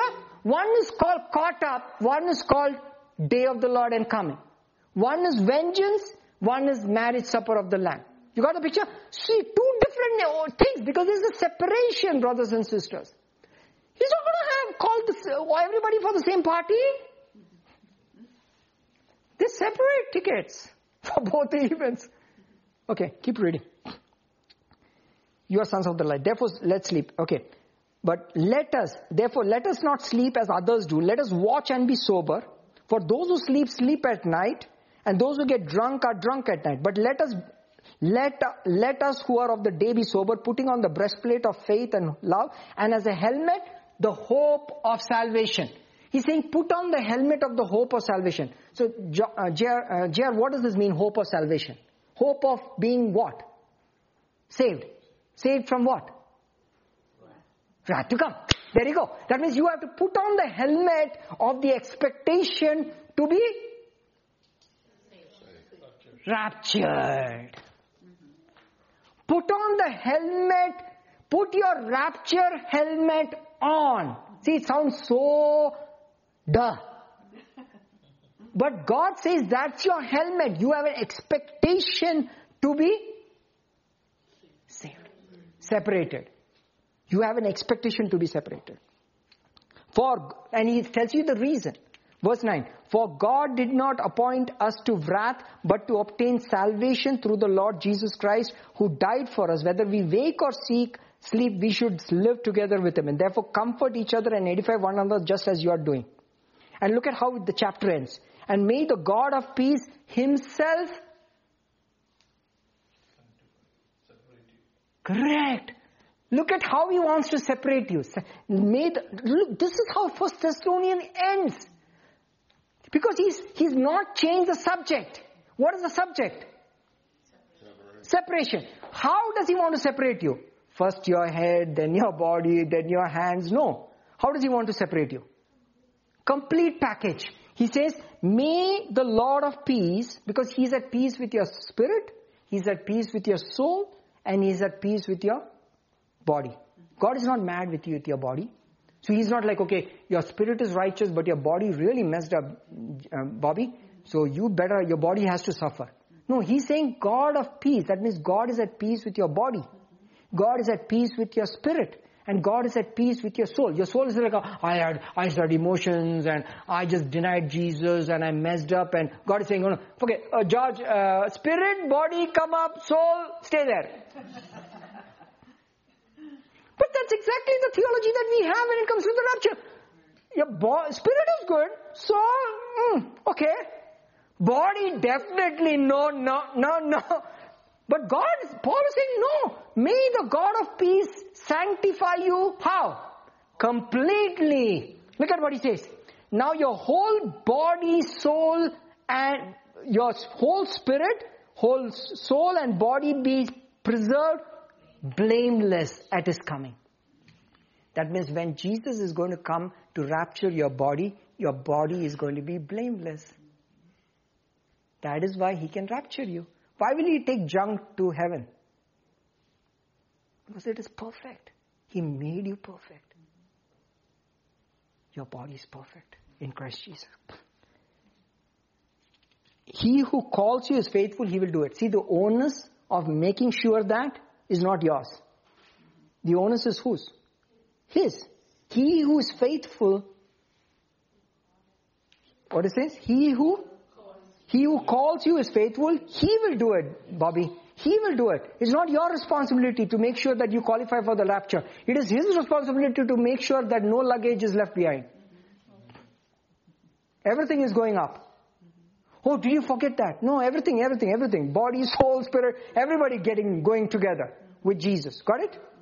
And then he says, I charge you by the Lord. My goodness, look at this. It's such an important epistle. He says, I charge you by the Lord that this epistle be read to all the, what brethren? Did you know why he called the holy brethren? Every brethren is separated. Let them know the blessing of separation. I urge you, read this epistle to every church in the body of Jesus Christ. The grace of the Lord be with you always. And I'll close with this one final verse. I don't have time to talk about 2 Thessalonians, but 2 Thessalonians is very clear. And I'm going to read 2 Thessalonians and address the question of the Antichrist, that the Antichrist will only be revealed after the church is raptured. I want you to get this verse very clearly. It is very clear, and you'll see this in Revelation. It will match up, and maybe we'll take another session and show you some patterns of the rapture in Revelation and everything. It's so beautiful. It shows. And Revelation, I will show you how easy it is to read it. It reaffirms the fact that you will not go through the wrath of the beast. He reaffirms the fact that you will not go through the wrath of man. He reaffirms. God calls John up and shows him exactly. He said to Daniel, the books are sealed, the words are sealed till the time of the end. At the time of the end, Jesus calls John up and shows him exactly what was not revealed to Daniel. Is that good? Why? So that he will be more afraid or less afraid? Less afraid. He said, man, I'm telling you, what he said on the earth is true. I went and checked it out.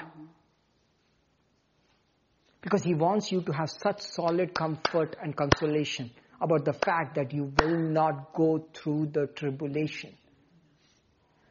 Hallelujah. I'm like, why, Lord, are you teaching this? Because you're going to get tempted during this time. And I don't want you to partake of it. Do you understand how important it is for Jesus? So 2 Thessalonians, so he writes this beautiful letter of 1 Thessalonians. The church is really happy. But suddenly they're seeing all this persecution around in the world. They're like, man, guess what? What Paul said has happened. That secret rapture has happened. See, they felt the rapture had happened. See, because the church was taught that the rapture is secret, which is correct or not? Correct. So when world looks normal and there is still persecution, they thought what happened? Rapture happened.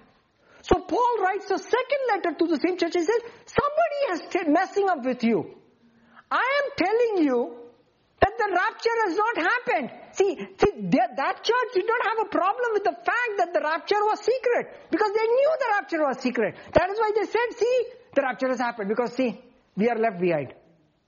Remember, there was not so much communication between all the believers at that point of time. There was no internet. There's no telephones. They don't know that Peter is there in Jerusalem or not. It takes months to know whether the rapture has happened or not. Correct? It's not like right now. Right now you'll know right away the rapture has happened. They don't know. They thought rapture has happened because they are still facing tribulation and persecution. They say, man, God is mad with us. That means we are now suffering because Paul told us in the first letter that we are not going to go through all this. So that the fact that we are going through it means what? Rapture has happened. We are left behind and we are going through this. So there's a lot of teaching right now. Seals are opened. Trumpets are opened. Everything is opened. Hey, and you're still here. Get out of the washing machine. You're getting spun around for all kinds of things. No, it's not junk. It is junk. That's because you are do not sanctified by your word, by the truth. You got the picture? You need to understand that. So Paul writes a second letter to comfort the fact, not that the rapture is going to happen, the fact that you did not miss it. So he says, what should happen before the rapture? So this is what he says. He says, my brethren, concerning the coming of the Lord Jesus Christ and our gathering together to him. There are two things. The coming of Jesus Christ for the church and our gathering to him. Not he's coming for us. Our gathering for him. You got the picture? When Jesus comes on the earth, is the earth being gathered to him? No. He's only going to gather to divide them. Sheep and goats. He's going to judge them. But our gathering is in the skies. Did we just mention? We showed you all the patterns that we are gathered, we are gathered, we are gathered, we are gathered. You agree? So we are gathering towards him. That you should not be soon shaken in mind or troubled either by spirit or by word, by letter or as if by like somebody forged a letter from Paul. And write to them that, sorry guys, we are all gone, but y'all are hanging around here. The Antichrist is here on the earth and it's all up to you now. You know? And signed, grace to you from the Lord Jesus Christ, signed Paul. He said, don't receive that letter as though the day of Christ has come. See, he doesn't say the day of the Lord. He says the day of Christ, because the day of Christ is the appearing of Jesus Christ in the clouds for you. Okay. Let no one deceive you by any means. How affirmative is that instruction? Let no one. No one. Doesn't matter which preacher, which evangelist, which credibility. Let no one deceive you. Deceive you about what? That day will not come. That means our gathering to him in the rapture will not come unless that day, that means the day of the Lord, unless let no one deceive you by any means, for you remember that if you read in the Bible it says for that day will not come is in italics. It's not there. So you would read it like this. Let no one deceive you for any means, for unless the departure comes first. How does it read in your Bible? Falling away. Do you know what the original Greek says is the word apostasia? The apostasia in context means you depart a city. You departed. I apostasia Dallas to go to Denver. I apostasia US. So he's thinking, I departed. Until the departure happens first. Who is departing from the earth? The church. The departure. Do you want to know where the word is? I want you to write it down because you will need this for your reference. And you can read it, okay? Let's read This version of the Bible. The early Bibles had it. Then they changed it. They messed it up. And they're trying to make the church go through the Antichrist, which is not correct. The Coverdale Bible of 1535. And I'm going to read it in that original Old English. Let no man deceive you by any means, for the Lord cometh not, except the departing come first. The departure comes first. And the man of sin be opened, even the son of perdition. This is like Latin word. He says until the departure happens first and the man of sin is revealed. That means first the departure, then the revelation of the man of sin. You got the picture? Unless, how will you, see, George just taught us, turn your eyes upon Jesus, look full in His wonderful face. So we are not going to turn our eyes on the Antichrist. We have nothing to do with Him. So why should we turn our eyes? He's a God said, no, I'm not going to show you the Antichrist. I'm going to reveal Him. First departure. Then, in fact, the Bible says in the ark of Noah, there was no windows on the side. There was only windows on the top. Why? He doesn't want to see the destruction on the earth. Why would he want the church to see the destruction? What's going to happen now? Hamas, send one rocket. Now, rocket. Now this rocket. Now this is going to happen. This was. Why? Why are we meditating on that? Milu is like, you're telling this and you're doing the same thing. I'm studying prophecy, Milu. I'm studying prophecy. What I'm saying is we don't have to be overly obsessed about the man of sin. Because until the departure happens. Until the departure happens first. Okay, that is one verse. Which Bible was that? Coverdale Bible of 1535. The Tyndale Bible of 1526. I'm going to read it. Let no man deceive you by any means, for the Lord cometh not, except there come a departing first. There comes a departing first, and the sinful man be opened, is son of perdition. Then the literal standard version. Let no one deceive you by any means. Because if the departure may not come first, the man of lawlessness may not be revealed. Literal translation. It says until the departure happens, the man of sin will not be revealed. Then you say, Anil, how did he say he was an Assyrian? That's written in the prophecy. Do I know who the Assyrian is? I don't know. John, do you want to wait till you find out? No. Anybody else want to wait till you find out? No. We are going. You can wait to find out. Nobody's going to wait. By the way, even if you want to wait, you cannot wait. Because you're alive and remain. Okay, keep reading. Then he says, do you not remember that when I was still with you, I told you all these things, and now you know what is restraining, that he may be revealed in his own time, for the mystery of lawlessness is already at work. Only he who now restrains will do so unless he is taken out of the way. That is the Holy Spirit in the church. Because the Holy Spirit in the church restrains the revealing of the Antichrist.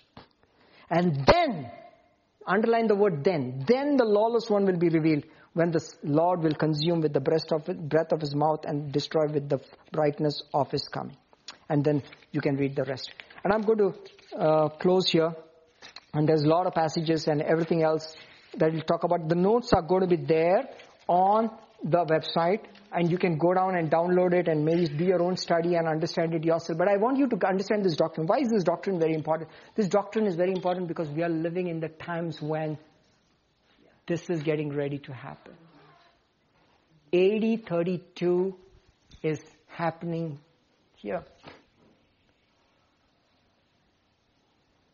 7 years is going to happen before that.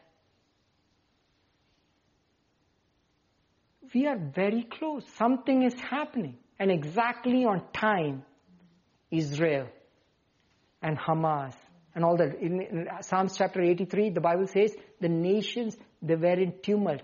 The tumult word is Hamas. Same word.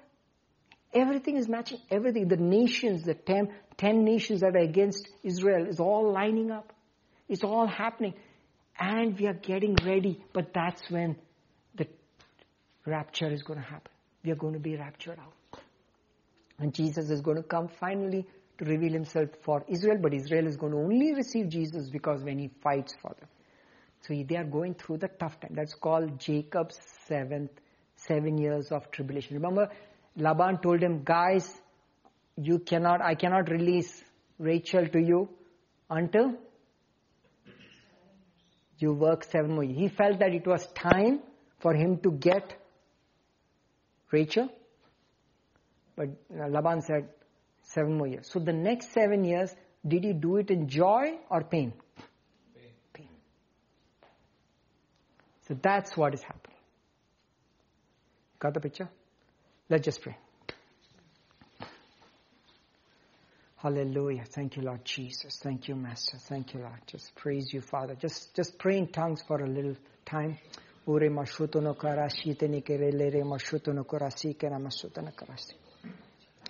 Thank you, Lord Jesus. Thank you, Master. Oh, thank you, Lord.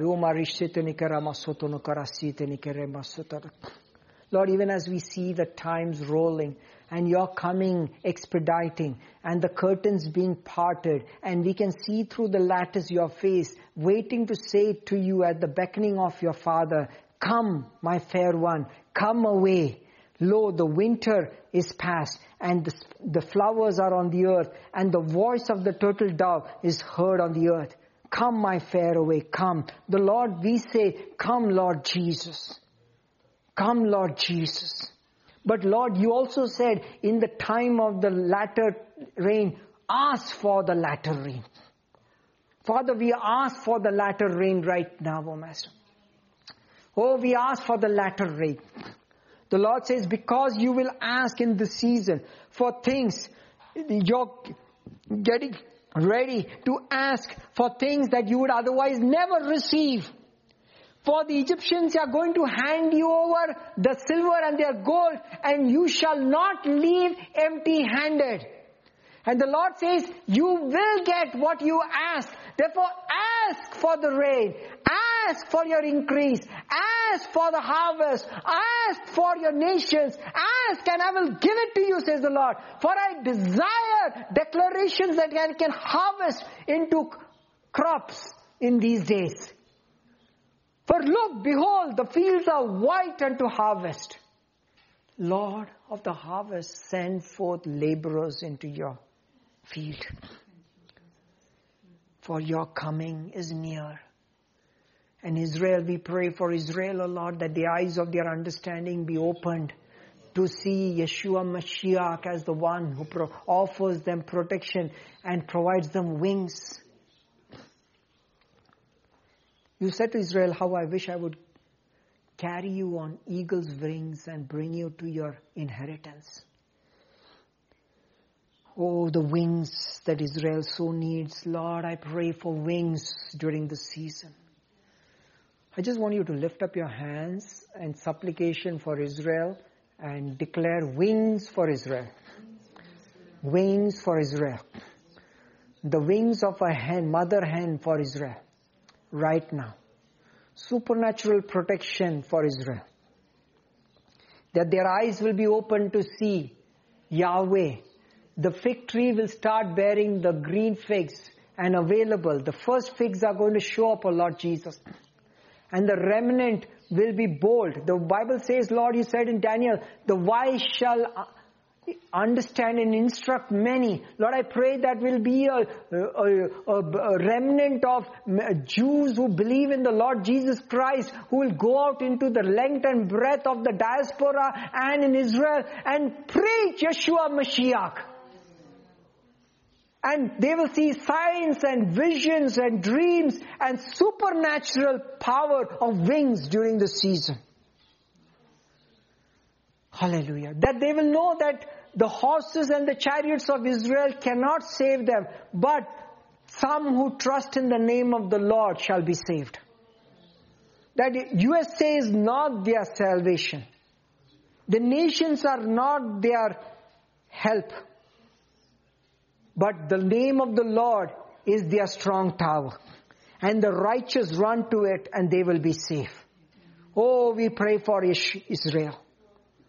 Bless them, O Master. Your word says you will bless those who bless Israel. Oh Father, the church of Jesus Christ on the earth, and we have authority on the earth. We bless Israel. We bless Israel with the name of Yahweh right now. With the name of Yeshua. That they are protected. That they are kept. Lord, give them a season of rest. That the gospel shall go forth as a wildfire in the land. We ask for it. Lord, you listened to Lot and spared Zoar.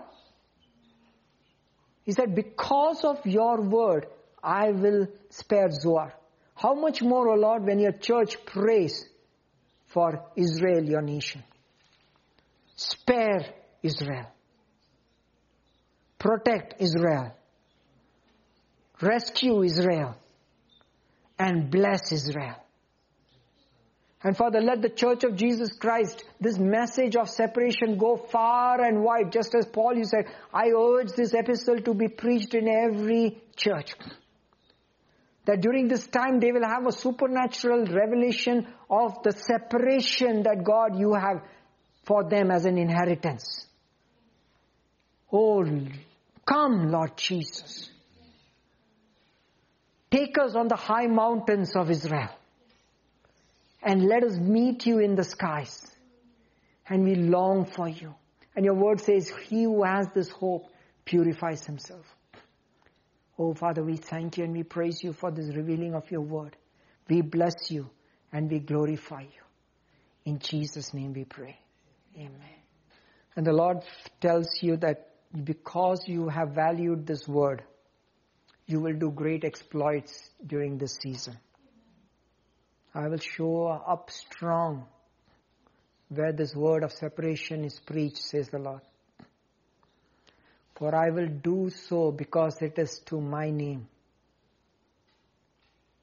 and my glory. I will do it. We worship you. We thank you. In Jesus' name we pray. Amen.